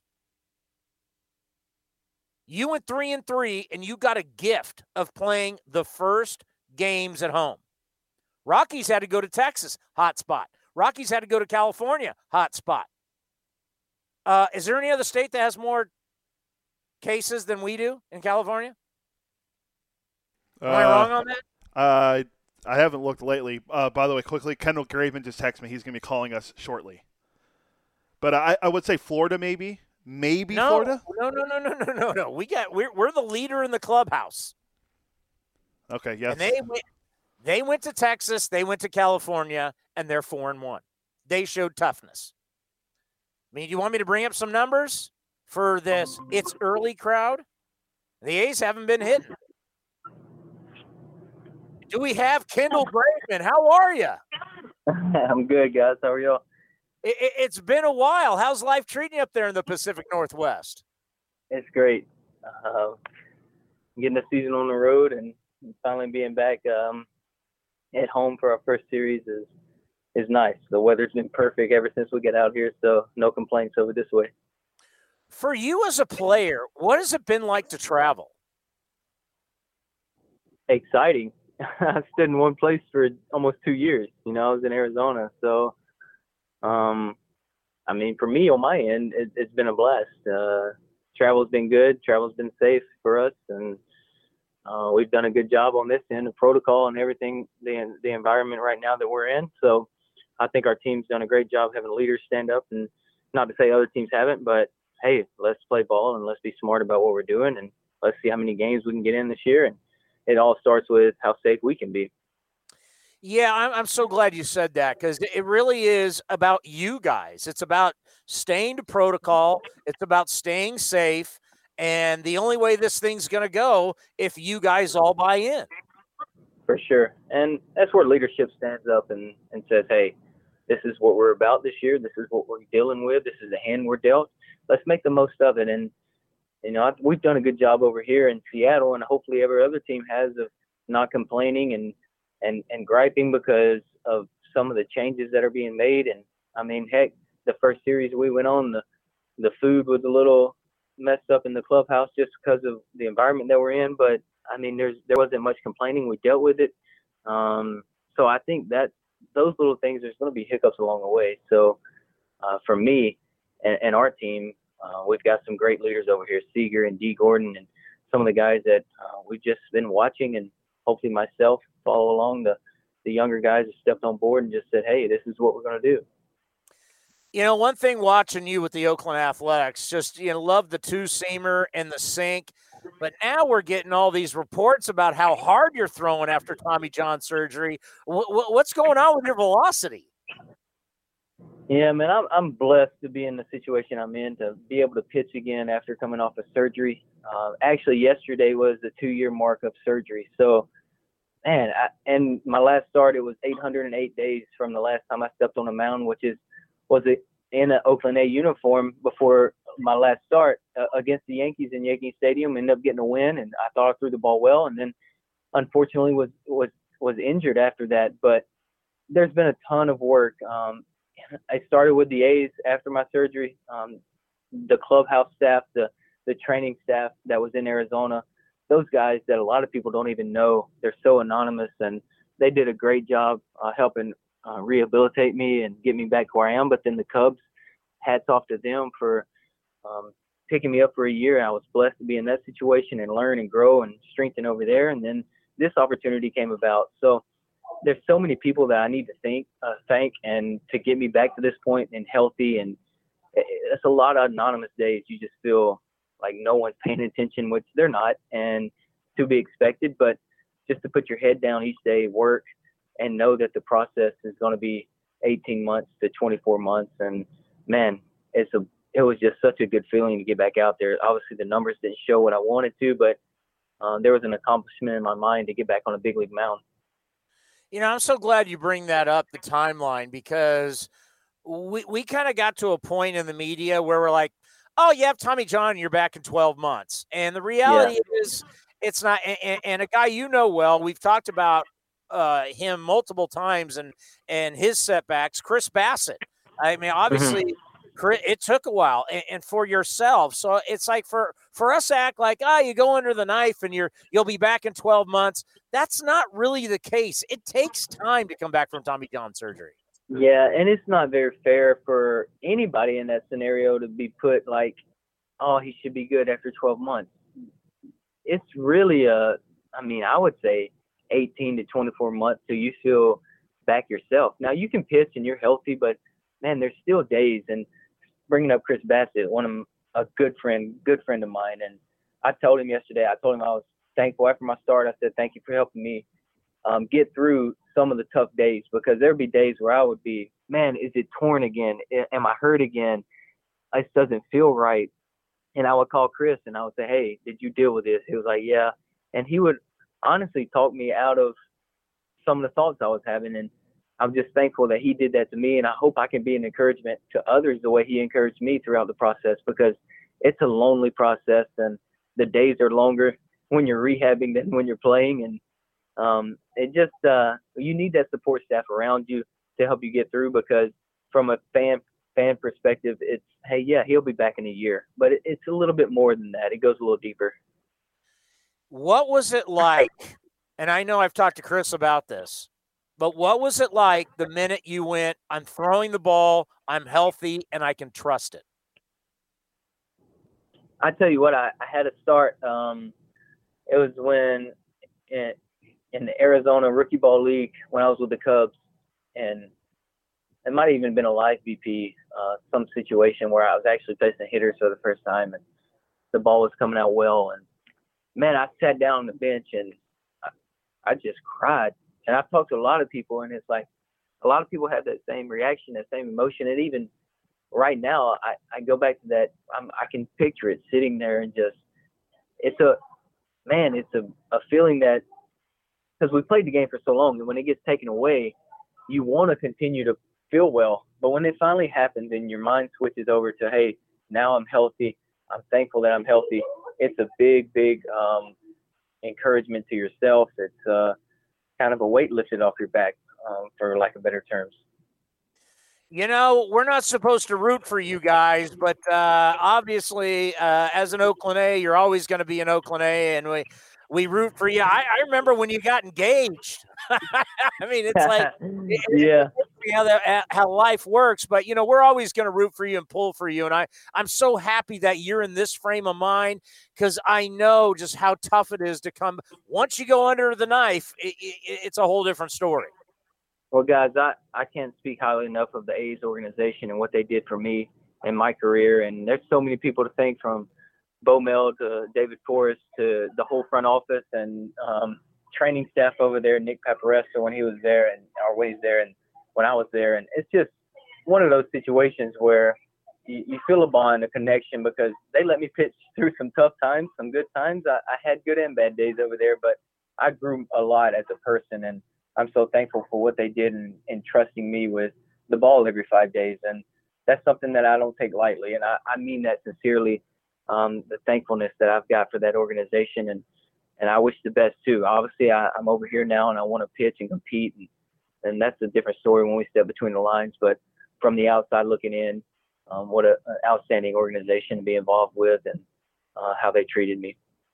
Hey, good luck to you. Be safe. And we're always going to be pulling for you. Thank you, guys. Appreciate y'all. God bless you. Take care. All right. See you. There's people that you cover. I think that's kind of, what's the best way to put it? You start rooting for people versus teams. And I can tell you, Kendall Graveman is a really fine young man. And I'll never forget at one of our golf tournaments, I think, what country club was that at? I was speaking. They just got engaged with his fiance, now wife, and she was beaming, and it was so cute. And Kendall's really a good guy. So you root for people. It's like, I'll never forget Kurt Suzuki. And I've done a bazillion interviews with Kurt Suzuki. And this was back when I didn't have the Commander, and I had to book my own guest. And I went through the Twins to get Kurt Suzuki. And Kurt was out in right field working out. He wasn't playing in the game. And I just waited in the visiting dugout. And he came over. He's like, Townie, how are you? Well, he never did that as a player. But now he's not with us anymore. So it's like, Townie. And I did an interview with him. Not only did I do the interview with Kurt Suzuki, I then talked to him for like another 10 minutes, and next thing you know, my phone starts ringing. Where are you? I was late for the pregame show. Back when we were on the other station, I'm running to the elevator. I'm late for the because Kurt Suzuki and I just started talking about, his kids and my kids, because my kids had this Kurt Suzuki jersey that, all the giveaways I always bring home. And I remember one night I tweeted my daughter. She was laying on her stomach, and she had the jersey on, said Suzuki, and I tweeted it out, and Kurt retweeted it. So we were talking about that, and because he's a few years ago his kids were young. All of our kids are not young anymore, but you get to know these guys. You get to watch them grow as people, and they leave, and sometimes they come back, sometimes they don't. But then you're able to have like an interview with them, and normally, with like Kendall, we would have done this like in the dugout and we've had a lot of good people go through this organization. Not a whole lot of bad guys. There have been some bad guys, and I think if we had to throw it out there to the fan base and said, name the top 3 bad guys, I guarantee you get 2 of them right out of the gate. I'm thinking of 2 of them right now, and they're more recent guys. I wonder if you're thinking recent guys. Just bad guys. Like, do we name drop them or no? They're no longer with the organization. No, they are bad guys. Like, they did stuff. You got to remember, when you're around the Oakland A's, you got guys like Steve Vucinich who have been here since day one. You have people who have been here since the 60s. I don't know, where were you in the 60s, Commander? Let's see, my dad was born in 1961, so I wasn't around for about, 27 years later. You weren't even around in the 60s. I was not around in the 60s. Uncle Townie didn't show up till 1972, which is always funny when there's like the older A's fans go, Townie, that era was great. Yeah, I really wasn't watching Vita Blue in 1971 when I wasn't alive, or my man Ray Fosse in 73 and 74 when he won the World Series, and I was in diapers. So, I didn't get to see the greatness of the A's in the 70s. I'm always honest with people. It's really like 79, 80 is that, and it was a big time for your Pittsburgh Pirates and Steelers, Commander, when I remember the Pirates playing the Orioles. my first Super Bowl I remember was Steelers-Rams. That would be Terry Bradshaw against Vince Ferragamo. That's what a matchup. Where was that? Was that in like the Rose Bowl or something like that? And then my first Super Bowl party ever. I'm a little kid. It was Raiders-Eagles. Jaws. Right? Jaws is the quarterback for the Eagles, right? My man Jim Plunkett up against Ron Jaworski, the Polish Rifle. That's actually not a bad matchup of Super Bowl quarterbacks. We've seen some really bad ones over the last. That was a good one. What was the one in 2000? Kerry Collins versus Trent Dilfer.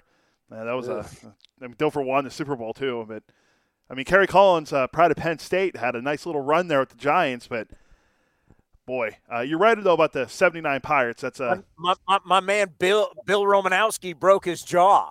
If you remember back. You mentioned the Pirates in '79. That's when people I hear people say, I went back and watched. Willie Mays was an incredible player. It's a guy that's like maybe in his 50s. I watched Willie Mays play. He was great. Jackie Robinson was a great player. Joe DiMaggio, the hit streak, that was a great time for baseball. I'm like, you weren't even alive then, man. What are you talking about? So I know what you mean when people are asking about eras. Because I know some people. We both know some people that are like that. They lie. They literally lie about. Oh yeah. You talk about the Big Red Machine. Big Red. That's 75, 76. I was 3 years old. Do you think I was watching the Big Red Machine? Are you kidding me? Yeah, There's no chance. That's like when people ask me, like, what do you think of what did you think of the early 90s Pirates? I'm like, I was like 4 years old. Now, if you want to ask me about the early 2000s Pirates, they were the biggest laughingstock in professional sports. I know all about that. But yeah, I'm not going to lie about it. I'll be honest with people. Say I wasn't even around then. When people go, hey, what do you think of Barry Bonds? I was 4 years old when he left. I don't have an opinion on that whole situation. So I'm glad you're honest with people because I do the same thing. Yeah, because it's like even like when we were going back and talking about the '81 season because there was labor strife and it was a shortened season.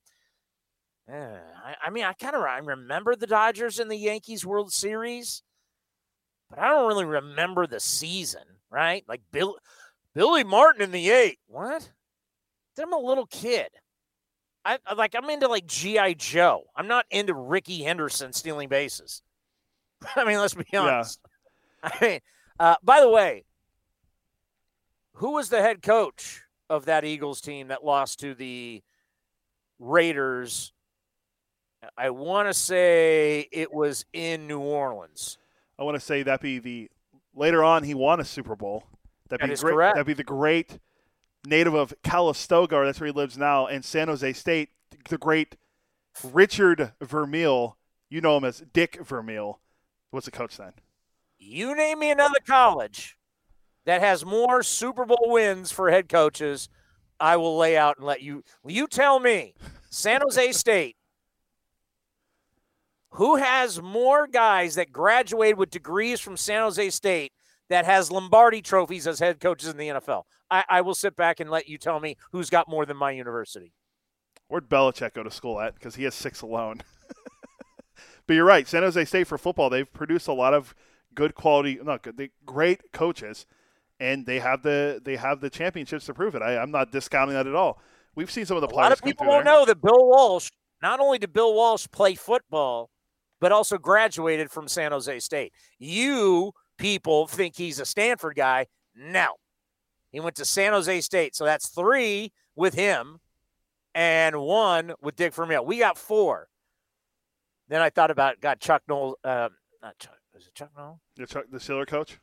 Yeah, he's got 4. Belichick has 6. So, yeah, I'm wrong on that. Well, Belichick went to Wesleyan, so I don't think there's going to be any other college coaches that went to Wesleyan. It's in Connecticut. Who? It's where I don't know if you ever watched the show How I Met Your Mother, but the main characters all went to college at Wesleyan University. So where? It's somewhere in Connecticut. Wesleyan. It's like WES. I closed it. Never heard of it. And I'll see where Chuck Noll went to college. Since like the 60s, the Steelers have had 3 coaches: Chuck Noll, Bill Cowher, and Mike Tomlin, and they've all won Super Bowls. Chuck Noll went to the University of Dayton, the Flyers. Yeah, he's a Flyer. That's John Gruden's. And didn't Gruden go there? That's a great clue. Let's find out. And I think who else went there? Who else went to Dayton? What's his name? Who used to be on ESPN Sports Center? Gruden did go to Dayton. Patrick. Didn't Dan Patrick go to Dayton? How do you know all this? I don't know. See. If I knew the stock market like I know sports, I'd be rich and I wouldn't even be doing this. Drives me nuts. He went to Dayton too. It looks like. Gruden went to Dayton, right? Patrick went to Dayton. Who else went to Dayton? I believe, what's his name? David Letterman went to Dayton. Because that doesn't surprise me. If I pull that off, fact check me on that. I think David Letterman went to Dayton. Look, we only fact check one person on this show, and that's Matt Chapman. He went to Ball State. Ball State. It's where's it? It's in Indiana. That's right. Okay, well, close enough. It's 3 out of 4 ain't bad. It's mid-major. I'm not a mid-major guy. As I try to bring us back on track that's an old radio term. Kendall, I sent this over to you. Kendall Graveman, his 2 fastest pitches this year, 97.6. He struck out Jose Altuve looking on that pitch, and then his other one, he struck out George Springer swinging at 97 miles an hour. Now, I watched Kendall Graveman pitch for the A's when he got traded here from Toronto. He was not throwing 97. Two-time opening day starter for the A's, Kendall Graveman. He was not throwing 97, 98 back then. So Tommy John, if he he had a rough start against Houston, so it makes sense. But I'm pulling for him because coming back from Tommy John, throwing that hard, that's great, and I want to see him. But did you see some of the comments that because I thought of it because of Houston, the comments that like Oral Hershiser and Joe Davis were making about the Astros and the Dodgers and all the stuff that happened with there was one where like Altuve struck out looking and Oral was like, there's a difference between he said something that was like along the lines of, it's easier when you don't know when you don't know what's coming, something like that. And then they said something yesterday whenever Ross Stripling hit Starling Marte in the head on accident, and Marte was fine. He goes, oh, just in, Ross Stripling's been suspended for 100 games, but he's going to appeal because of the whole Joe Kelly thing. So the Dodgers are making their our guy Kevin Franzen, great San Jose State Spartan, former big leaguer and now broadcaster for the Philadelphia Phillies. I loved his reply. I retweeted it when Ken Rosenthal put out there that Joe Kelly was suspended, and our guy Franny put out, and yet not one Astro was suspended. So now that you're actually policing the game that's been going on forever, they're the victim. It's hard to believe. And I've gone after this so many times, but it is really hard to believe that the Astros are now the victim. They literally cheated for years. Not one, but years. They all got to keep their rings. They all got to keep all the money they made, the millions of dollars they made cheating. They got to keep everything. And now, if you go after them for it, you're the bad guy, and you're going to get punished. I don't even know how to explain that. Literally, they cheated. They were caught cheating. They weren't punished. Well, the owner got fined $5 million. Jim Crane is a bazillionaire. And you know how much money the Astros have made in the last 3 years being in the playoffs? 3 years. A World Series, multiple World Series. You know how much money you make when you're in the postseason like that? Millions. So what's $5 million? That's like tip money. That's falling out of Jim Crane's pocket. $5 million. I know I shouldn't say this, but I'm going to. Jim Crane played in the AT&T this year down at Pebble Beach. Went on a local radio station. I know the people who work for that radio station. And I'm just going to keep it at that. And I'm just going to say this, that when his headset came off the interview, he was very cavalier about what happened and said other teams are doing it, and they're not getting called out. A local sports station, people I know, Jim Crane said that after this interview down at the AT&T Pebble Beach Pro-Am. So you think he's really – so he stood up he sat down at that press conference and, oh, we're so sorry. He ain't sorry. He wrote the $5 million check because it's nothing. And they get to keep everything. And now they're the victim. Think about that. They're literally the worst cheat. I mean, are they worse than the Patriots? I mean, the Patriots, you still got to play the game, right? You still got to block. You still got to tackle. You still got, football's football.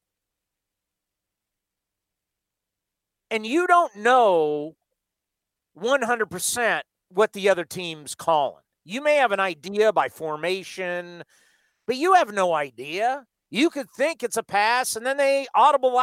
There's audibles. The Rams called audibles.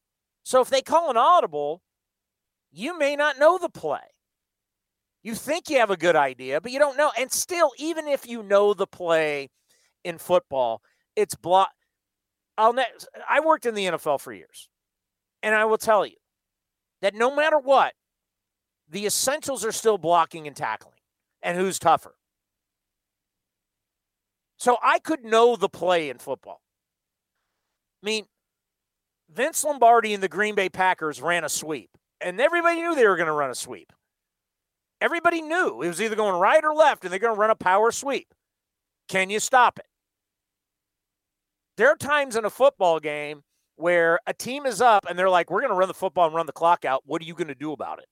You know the run's coming. You can stack the box. But we're better than you are, and we're going to run it down your throat, and there's nothing you can do about it. When Randy Moss goes out right, I'm throwing it deep to him. The safety knows it. The corner knows it. The whole defense shifts. And I'm throwing it up to Randy Moss. What are you going to do about it? Well, there's nothing you can do about it because he's Randy Moss. He's going to jump over your guys and catch it and score touchdowns, if not first downs. You know that's going to happen. But in baseball, the hardest thing to do is hit this round object with this bat. You don't realize how much of the bat actually touches the ball. That's what makes it, by science, so tough to do. And, oh, by the way, this ball is moving and spinning and dropping and doing all these things that pitchers can do with baseballs. That's why they say the toughest thing to do is to hit a baseball. But if I now know what's coming, how many times did you see Alex Bregman? And this is the thing where they were so stupid. They didn't even fake it. Like, if I know a breaking ball is coming, Bregman wouldn't even move. And as a human being, how do you not flinch a little or some kind of movement? He just didn't move because he knew a breaking ball was coming. He wasn't swinging. They were really bad actors. If it was me and I knew it was coming, I would at least faked it. Like, kind of gave like a little offering to it. Oh, it's breaking ball. Nope. Bregman wouldn't even move. He just sat there and waited for your fastball. They're cheaters. They won 60 games at home. 60. There's only 82 games at home. They won 60. Detroit didn't even win 50 games all year. They won 60 games at home and got away with it. It's unbelievable. And now Joe Kelly's the bad guy. He didn't even hit anybody. Did the ball out of his hand hit an Astros player? Yes or no? Confirmed it did not hit anyone. So he didn't actually hit anybody, and he got suspended. I got to be honest with you. This is unbelievable. They're the victims, and they're now being protected. I get intent. But if I don't actually commit the crime, how do I get charged? You can say intent all you want. They looked at his prior history because apparently, I guess it happened in 2018 when he was with the Red Sox. If you want to see how erratic Joe Kelly is as a thrower, Just watch the video from the offseason where he broke a window in his house trying to hit a target that he had hanging up in a net.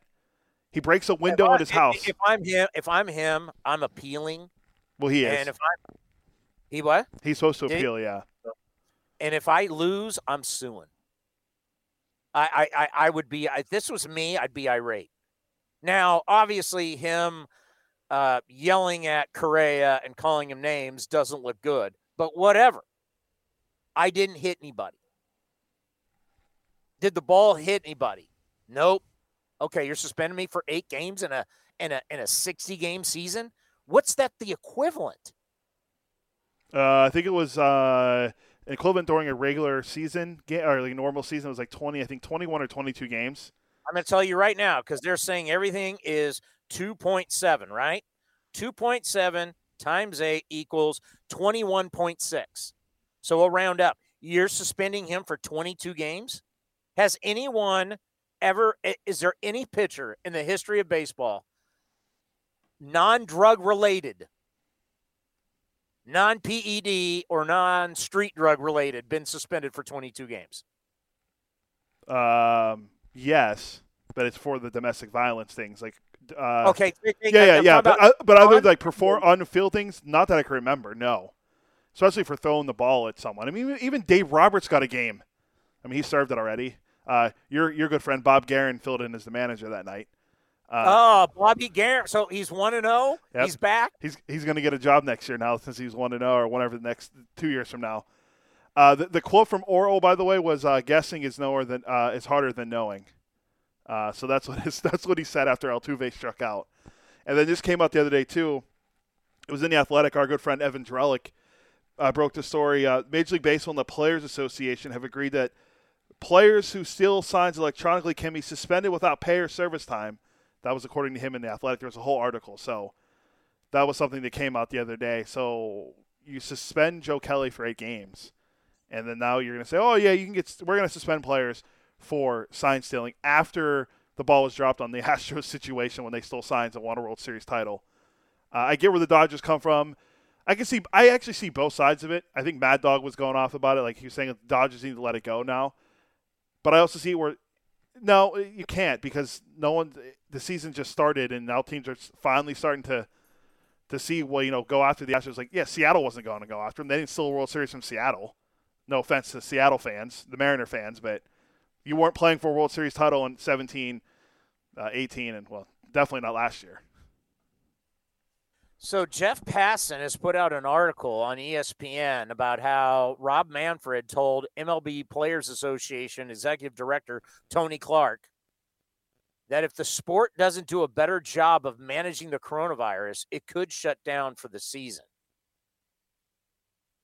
So the Marlins have had 21 members.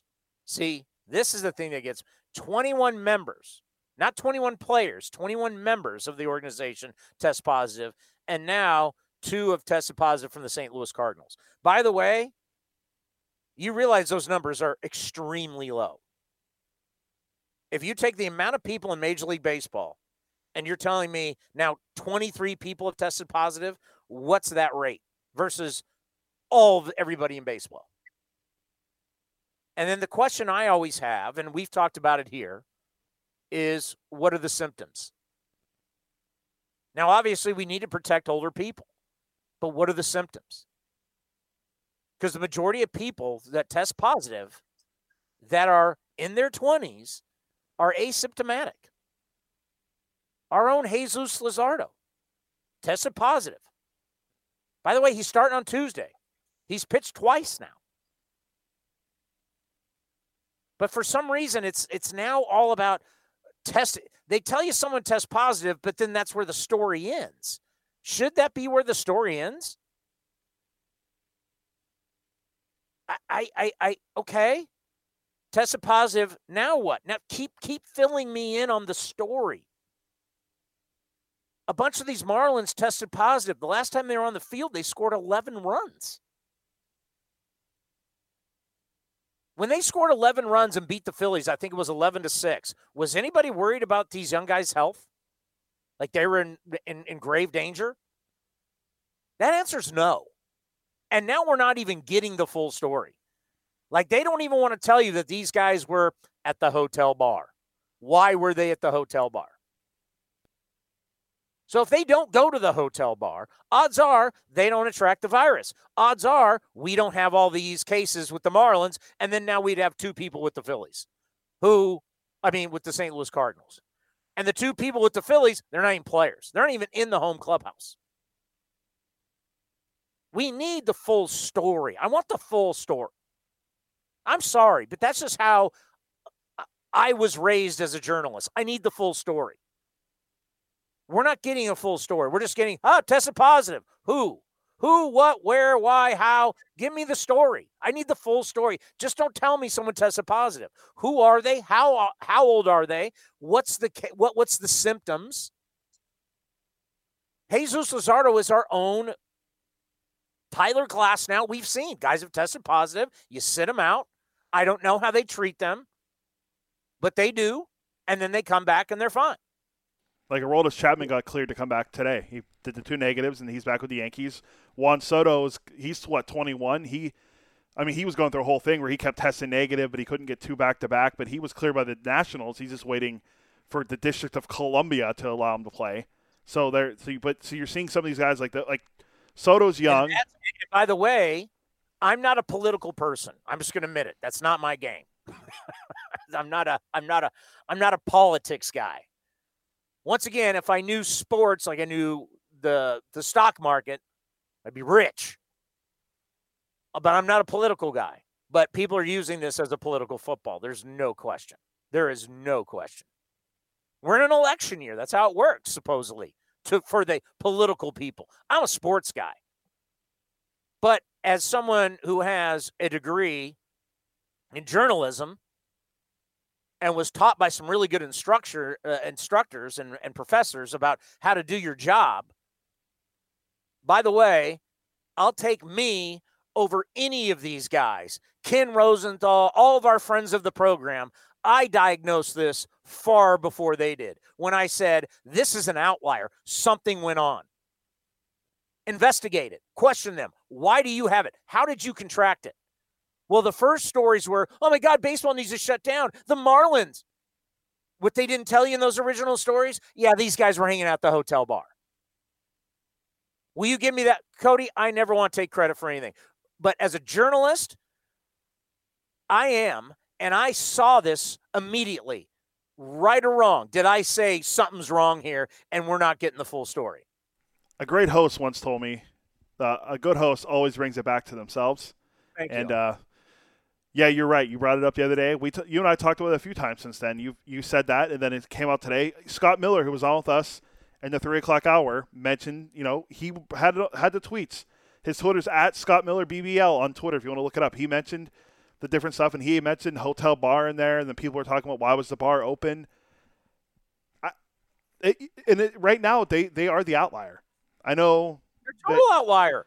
It drives me nuts. And we had guys that I guess are considered professional who work here in the Bay Area. Why is baseball even being played? We told you so. And I'm like, you're a moron. There's so many morons. And the national guys all are doing this. And we love Buster Olney, but he's been this biggest doom and gloom guy of all. Why aren't you investigating how it happened? You're writing. You're saying there's a problem. Wait, where's the problem? Is there a problem with the A's? Is there a problem with the Rockies? We just saw them play, and they're getting tested basically every day. Is there a problem with the Angels who we just saw? You can see the Mariners tonight. They're a problem? Nope. Investigate. Why are so many Marlins getting it? And it's just not players. It's other people. And because the guys went down to the hotel bar. That's not protocol. If you take care of protocol, the only way you're going to get COVID is if you're just unlucky. And that was my whole point. Are they unlucky or did they do something wrong? I was betting they did something wrong. What happened? They did something wrong. Everybody's being negative. We're all dealing with this. I got to go to the grocery store. I got to go to Costco. I'm wearing a mask. You think they were wearing a mask while they were drinking down at the hotel bar? Stop telling me there's COVID all through Major League. There's not. Every single NBA guy tested negative. How many people did they test? It was thousands, right? Yeah, they're fine. And a thing, and I saw this earlier on Twitter. I think it was Ted Ramey said it. He mentioned how everyone's talking about the NBA and how they're doing well in the bubble. The MLS has been playing in Orlando since the beginning of July, and they're doing just fine too. They had a lot of stuff coming into it where like Nashville FC didn't play. They opted out of playing because they had a bunch of people test positive prior to that. But since they've been in the bubble, I think it's been successful for the MLS as well. And now you see hockey playing in Canada and Edmonton and Toronto. Those are two completely different cities when it comes to Toronto's a metroplex where Edmonton's in the middle of nowhere, but you don't hear anything about the NHL either. So the Marlins clearly did something wrong. Everyone in baseball's mad at them, and I don't blame them because they clearly did something egregious and wrong, and now it's hurting the game completely because now everyone's worried it's going to start happening everywhere else. Is it weird? Is it me? But it just seems people are rooting for. It's like they want it to go bad. They want a shutdown. And it's people not. I don't think it's people directly in the game. I think it's people outside of the game who they want to go. I told you so. Shut down. It's almost like people are rooting for it, and that's what we see. And that's why it's like I want to delete my Twitter account because it's amazing the trolls that are out there. But it just seems like people are rooting for bad. This might be the worst time in the history of social media to be on social media. Twitter, I don't have Facebook. I haven't had Facebook for almost 2 years, so I don't know what goes on Facebook. But I haven't been. So I can't even tell you the last time. My kids. So I have 14. Like Facebook has bought other properties, and that's how they're going to survive. Instagram, it's one. But I got to tell you, like my kids, 14-year-olds, they think Facebook's for old people. It kind of is. I mean, think about that. Like, if you're not on TikTok, you're not attracting my kids. I have 14-year-old twin daughters. They don't do Facebook. They don't do Instagram. Instagram's going to be old soon. How we live in this time, it's crazy. Because they're the next, they're essentially a few years away from actually being consumers. And then before you know it, they're going to be young adults.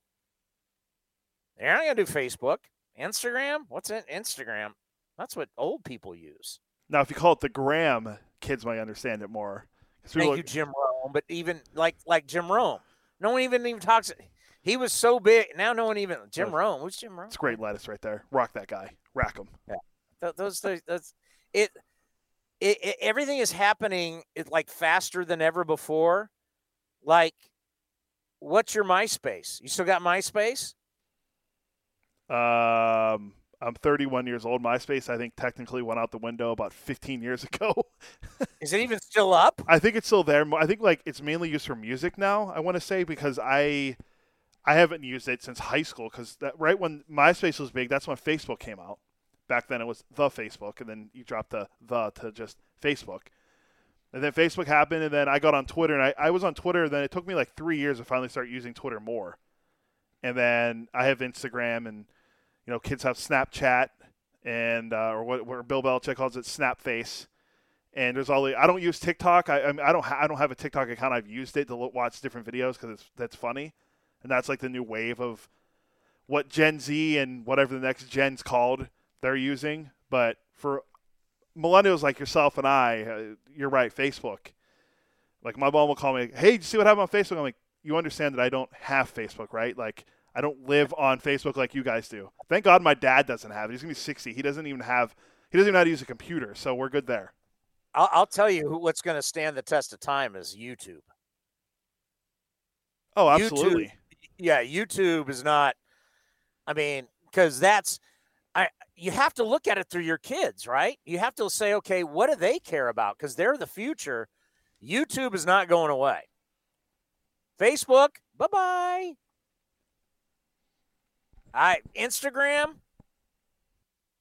I mean, they're finding it because Instagram is just people putting pictures of themselves up and stuff like that.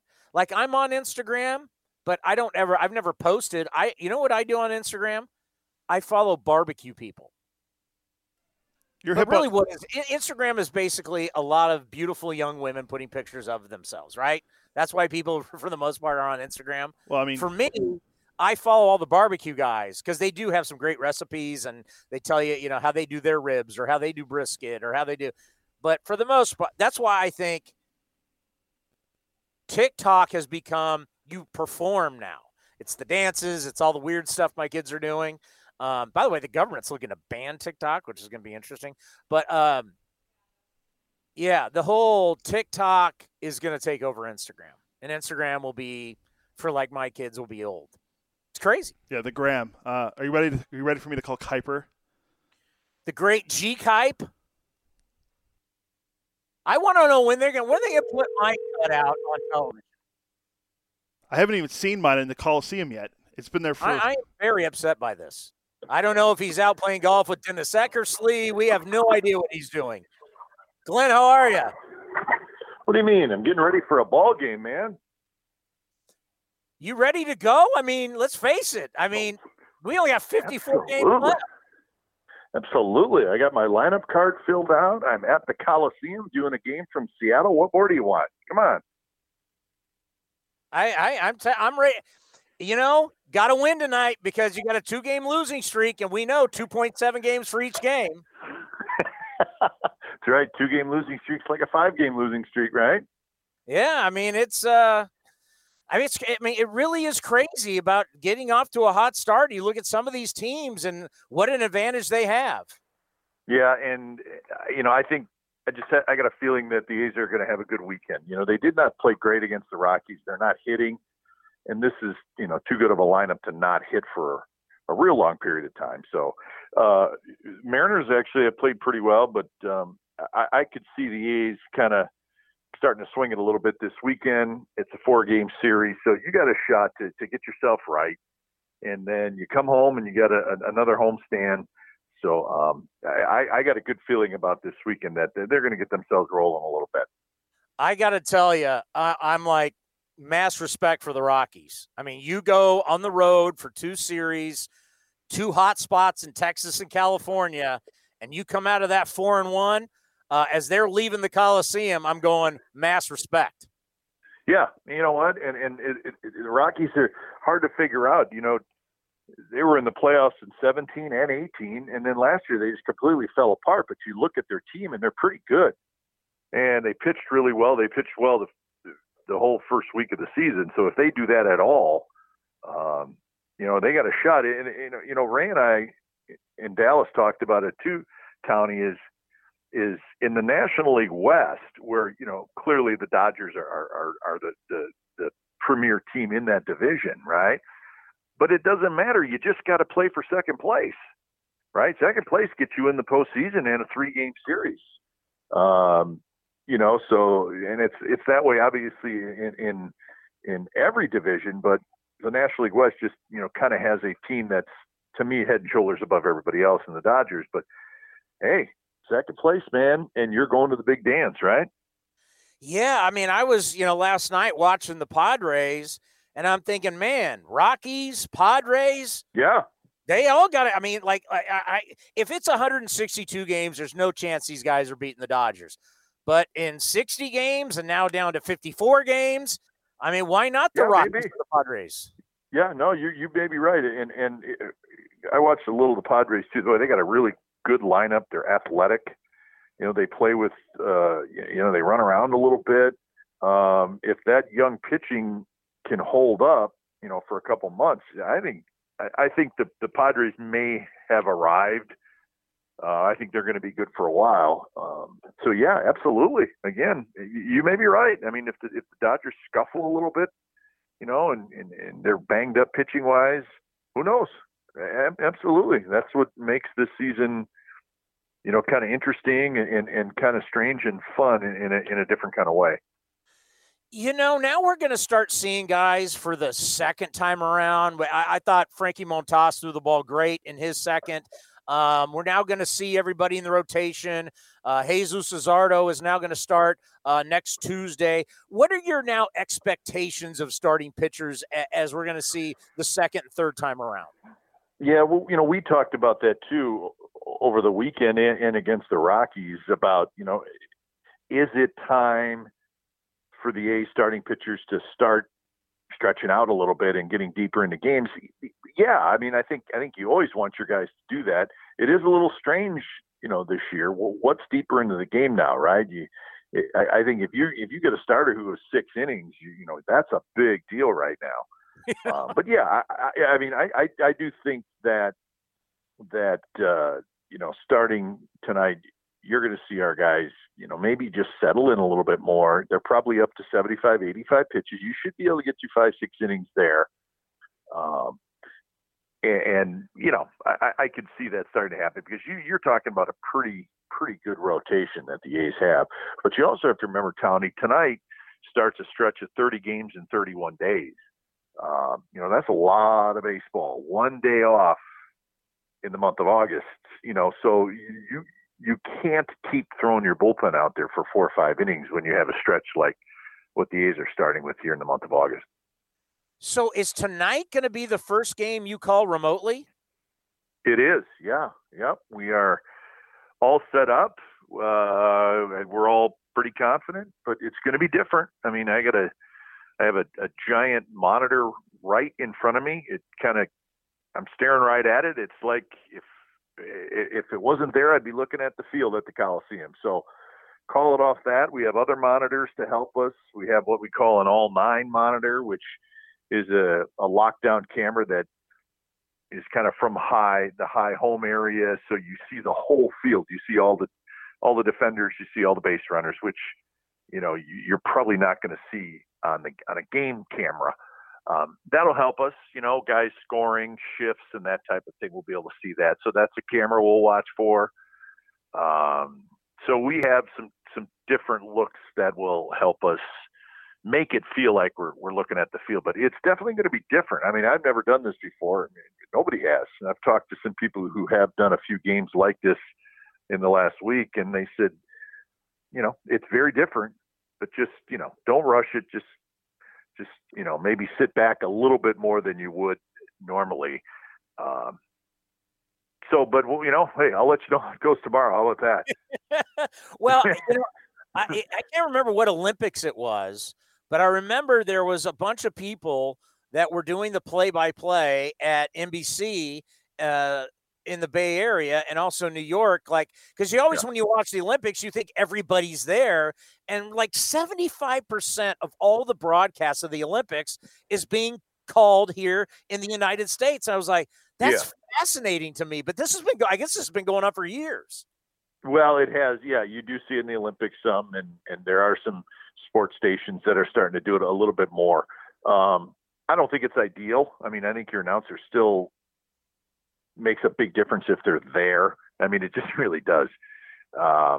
But this year is not normal. So, and our hope, Ray and myself and all of our the guys down in the TV truck is that the viewer sitting at home watching the game, they don't even know that we're not there. We're just hoping that it looks the same, acts the same, smells the same. And, when it's all said and done, they're just watching an A's game from the road. So that's our goal, and I'm sure we'll pull it off. So. Starting out slow is so rough on any of these players. I know we're concentrating on Chris Davis, but, if a player ran into you in a hallway and said, "Hey, Kipe, man, I'm really struggling," what advice would you give a player who starts out slow in a season that is only 60 games? Oh man, that's a tough question. I don't know. Listen, I would probably give them the, hey, hang in there. You know what I mean? Everything's going to be fine, but they are thinking like that. I don't think there's any question about it. Chris Davis is struggling, and he is not playing tonight. The A's will face a couple of left-handers later on in the series, not tonight, but they will tomorrow night with Kikuchi, and then on Monday, Justice Sheffield. So they'll face 2 lefties. I think Chris will be in there for those 2 lefties. But hey, Bob Melvin, he realizes what's going on here. you hate to have to do that. But, Chris does not look great. It looks like he's just, pulling off, chasing out of the strike zone. And that's what he was doing last year. It almost like he got in a funk last year, Tony, and he has not got out of it. So pretty sure there's nothing I could say that would change anything. But I think it's important to get him rolling. But it's one of those difficult decisions for the manager. You do want to get him rolling, but you only got 56 games left or 54 games left. So Bob handles those things very well, and I'm sure he's very honest with Chris Davis, which good managers usually tell their players, exactly how they feel.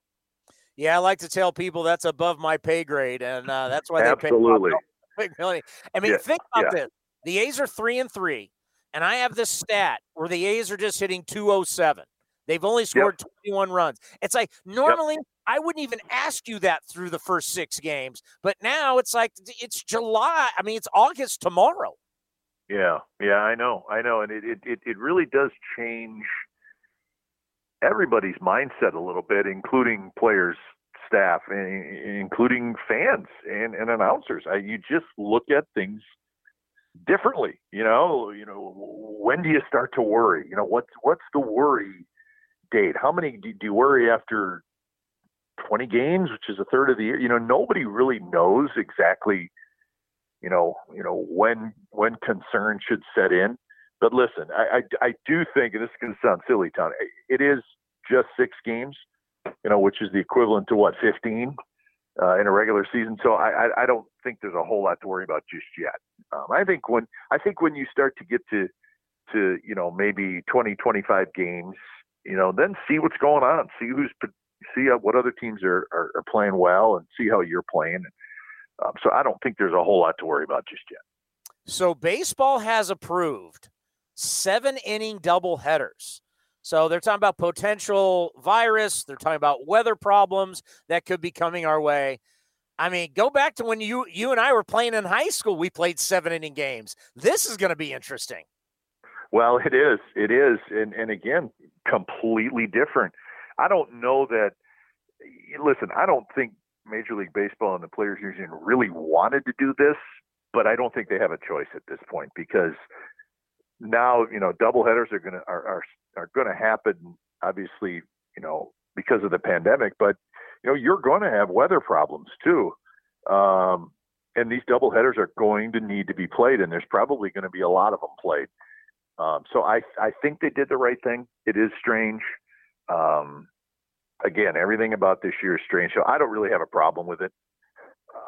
But you're going to see them. You're going to see probably a lot of them. But I think the players are probably okay with it. I know they voted for it, but I think they're good with it. And it's not going to be something that's going to be here after this year. But again, if that's what it takes to get these games in and to get everybody as close as you can to 60 games, then you know what, I'm all for it. So I was obviously watching you guys, and it was pretty historic. It's going to be a trivia question. What happened the first time there was ever a runner on second base to start extra innings, and to think that runner got nullified right away because of Olson Chapman is pretty crazy. But as a broadcaster, and I know Ray was talking about like, how do you even score this? I mean, what was that like for you as a play-by-play guy where there's a guy on second and he just got put there? Well, yeah, you have to put him there in your scorebook, right? I mean, yeah, I drew him in and just, but it's very strange. I did like it, meaning you immediately had drama and excitement in the top of the inning and in the bottom of the inning. I mean, you immediately had it, which I kind of like that. I don't know if this is going to stick around, but again, this year I'm fine with it. But it was funny too. The Astros and the Dodgers, they played 13 innings the other night, and I looked at that. I looked at the game summary and what was going on in that, and nobody bunted. Nobody. So that's 10, 11, 12, 13, 4 extra innings, nobody bunted. So the bunt thing is just not happening, which is a little surprising, I think, for a home team. if you can hold the visiting team from scoring in the top of the inning, that is, from what I've read, that would be the best time to bunt if you're the home team. But then you got to think about who's hitting too. You're not going to, you're not going to bunt Matt Olson or anything like that. So it's interesting. It's kind of crazy, but all of a sudden you perk up a little bit when it's the extra innings and already the game is on the line right away. So probably not fair to relievers. I don't think relievers are too thrilled about it, but hey, we'll enjoy it this year. Please tell me you took money from Dennis Eckersley on the golf course during this pandemic. No, never take money from a Hall of Famer. You can't take money from a Hall of Famer or your older brother. So that really puts me with no shot. I was watching last night. I was watching your brother, and you can just tell. I mean, he and Krukow have been together for so long. It's like odd for them to be in a different booth. Yeah, and they have cardboard cutouts of each other sitting next to them. So they're in separate booths, but they still can't get enough of each other, right? Which is what makes them as great as they are. So, they've been having fun for a long, long time, and it's not going to change. So, I enjoy listening to them. They still, after all these years, make me laugh. I've heard every one of my brother's jokes, but I still kind of chuckle once in a while. Well, people forget you used to be on the broadcast back in the day. Yeah, and it was a lot of fun. We had a lot of fun. I mean, I'm better off where I'm at now, but we did have a lot of fun together. So, well, that was a long time ago, Tony. Yeah, that was no, it was a long time ago. Was you doing Sharks and me drinking beers behind you? Yeah, thank you. In the afternoon too. The good old days. Sharks dropping the puck at 105. Tony with a beer at 110. What's up with that? Oh God, I you know what? I miss those days. Oh man, so do I. They were fun. All right, buddy. Be well, be safe with you and the family. We'll be watching tonight. Good. Thanks, Tony. Have a good one, buddy. The great Glenn Kuiper right here. Yes. So back in the day when it was Fox Sports, so he basically did the sidelines for everything. He did sidelines for Warriors, Sharks. He was on the Giants broadcast, and they had this booth that was almost right behind the net at Shark Tank. And I would go in there. So this is pre 9/11, by the way. So they used to have, so when I was working at KMBR, everybody got a press pass and we didn't have pictures on it. Well, there was no way half those guys were ever going to go to a Sharks game. So I would take guys' press passes and I'd get all my buddies in. And we'd go to the game, we go to the bar, got the press pass on it. It says Chris Townsend, but it doesn't have a picture, so you could be anybody. So like one of them, like Rod Brooks. I would always take Rod Brooks. I'd take multiple.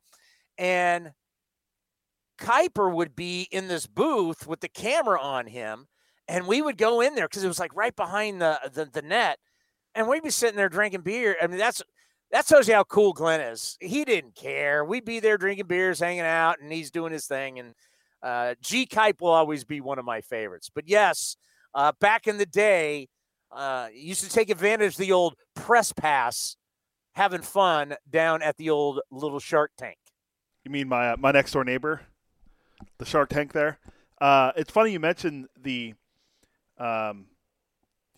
Glenn brought up his brother and Krukow. They actually celebrated, I think it was yesterday, 30 years in the booth together with the Giants. 30. And to think, they're both players. Like, you had no idea when you put them on the air how good they were going to be. Like, you have no idea. Like, how many years has Fosse been doing? Our man Ray's been, is this 40? Yeah, he, I think he said when he first started doing it in the 80s? Late 80s, so he's around 30-plus years now, too. Like, you don't know that, okay, we're going to put Ray Fosse. I mean, and Ray did radio with Lon Simmons and Bill King. They're both Ford C. Frick Award winners or Hall of Famers. And either Ray Fosse in there. I mean, like, you don't know when you put a guy on if he's going to be good or not. And you think about Fosse's career. Of course, Fosse, by the way, I've been to Heritage Park in Cleveland, and I've been to the Ray Fosse plaque He's one of the great Indians of all time. And Dwayne Kuiper's plaque is right by him. You forget Fosse and Kuip, D. Kuip, not G. Kuip, D. Kuip, were teammates with the Indians, along with the Hall of Famer Dennis Eckersley. It's a small game, my friend. It's a small game. But, yeah, you just don't know when you put these guys on the air. I mean, look at John Miller. John Miller was a broadcaster for the A's. I mean, we grew up, John Miller was the voice of baseball on Sunday Night Baseball and ESPN. Never thought about him as an A. Never thought, and then he would come to the Giants. He was Cal Ripken, and he's interviewing President Clinton, and it's The Streak, and it was John Miller. It's a small game, man. It's a really, really small game. By the way, we've got great news to report, Cody. And, you know, we recently had Dave Kaval on, and same thing with David Forrest earlier today. We cannot tell you what a great job the A's have done protecting everybody. It's been incredible. And everybody feels safe. Everybody feels like they can go to the Coliseum and work. And that's just players, coaches, manager, front office, media, Clay Wood and his staff, everybody in the training staff, everybody feels safe. And that means a lot. Also, it means a lot. Starting tonight, you're going to get 54 games on 960 AM. We are back on terrestrial radio, Bloomberg 960 AM, all 54 games starting tonight. And what time is game time tonight? 6:40, right? Yeah, 6:40 tonight, 5:45 pregame. So you can still listen to A's Cast, and that's athletics.com/A's Cast. And you're now going to be on iHeart. So iHeart is the king of streaming. This is big for us. And so you'll continue to listen to A's Cast. We're now going to be on iHeart, and we're going to be on 960 AM. So people that, you know, you struggle trying to figure out with the phone or your laptop or your computer, don't worry. The next 54 games, I can't believe I'm saying that. We just have 54 games left. So if anybody wants to tell you it's early, tell them to stick it. It ain't early. We just got 54 games left. Go to 960 AM. And I know that the professor, the genius that is the great Matt Pearl, I went to my car in San Jose and I could hear it. So if I can hear it in San Jose, you can hear it anywhere in the Bay Area. So 960 AM, Cody, is our new home. Bloomberg 960 AM. You can hear all 54 games remaining starting tonight, first pitch at 6:40. It's exciting. It's very exciting. And when you go to the website now, too, just got athletics.com/AceCast. There's a player already there. You click play, and then you can start playing A's Cast right there on your browser. So very easy. For us, you, me, the heart of A's Cast, our big thing is being on iHeartRadio. iHeartRadio is the king of streaming. I mean, we just stepped up to the big league. This is the big leagues. No one does more than they do streaming-wise. There was a program director. So our old boss, did you ever work for Jason Barrett? Barrett and Crow hired me. Okay. So our old boss has started a media company.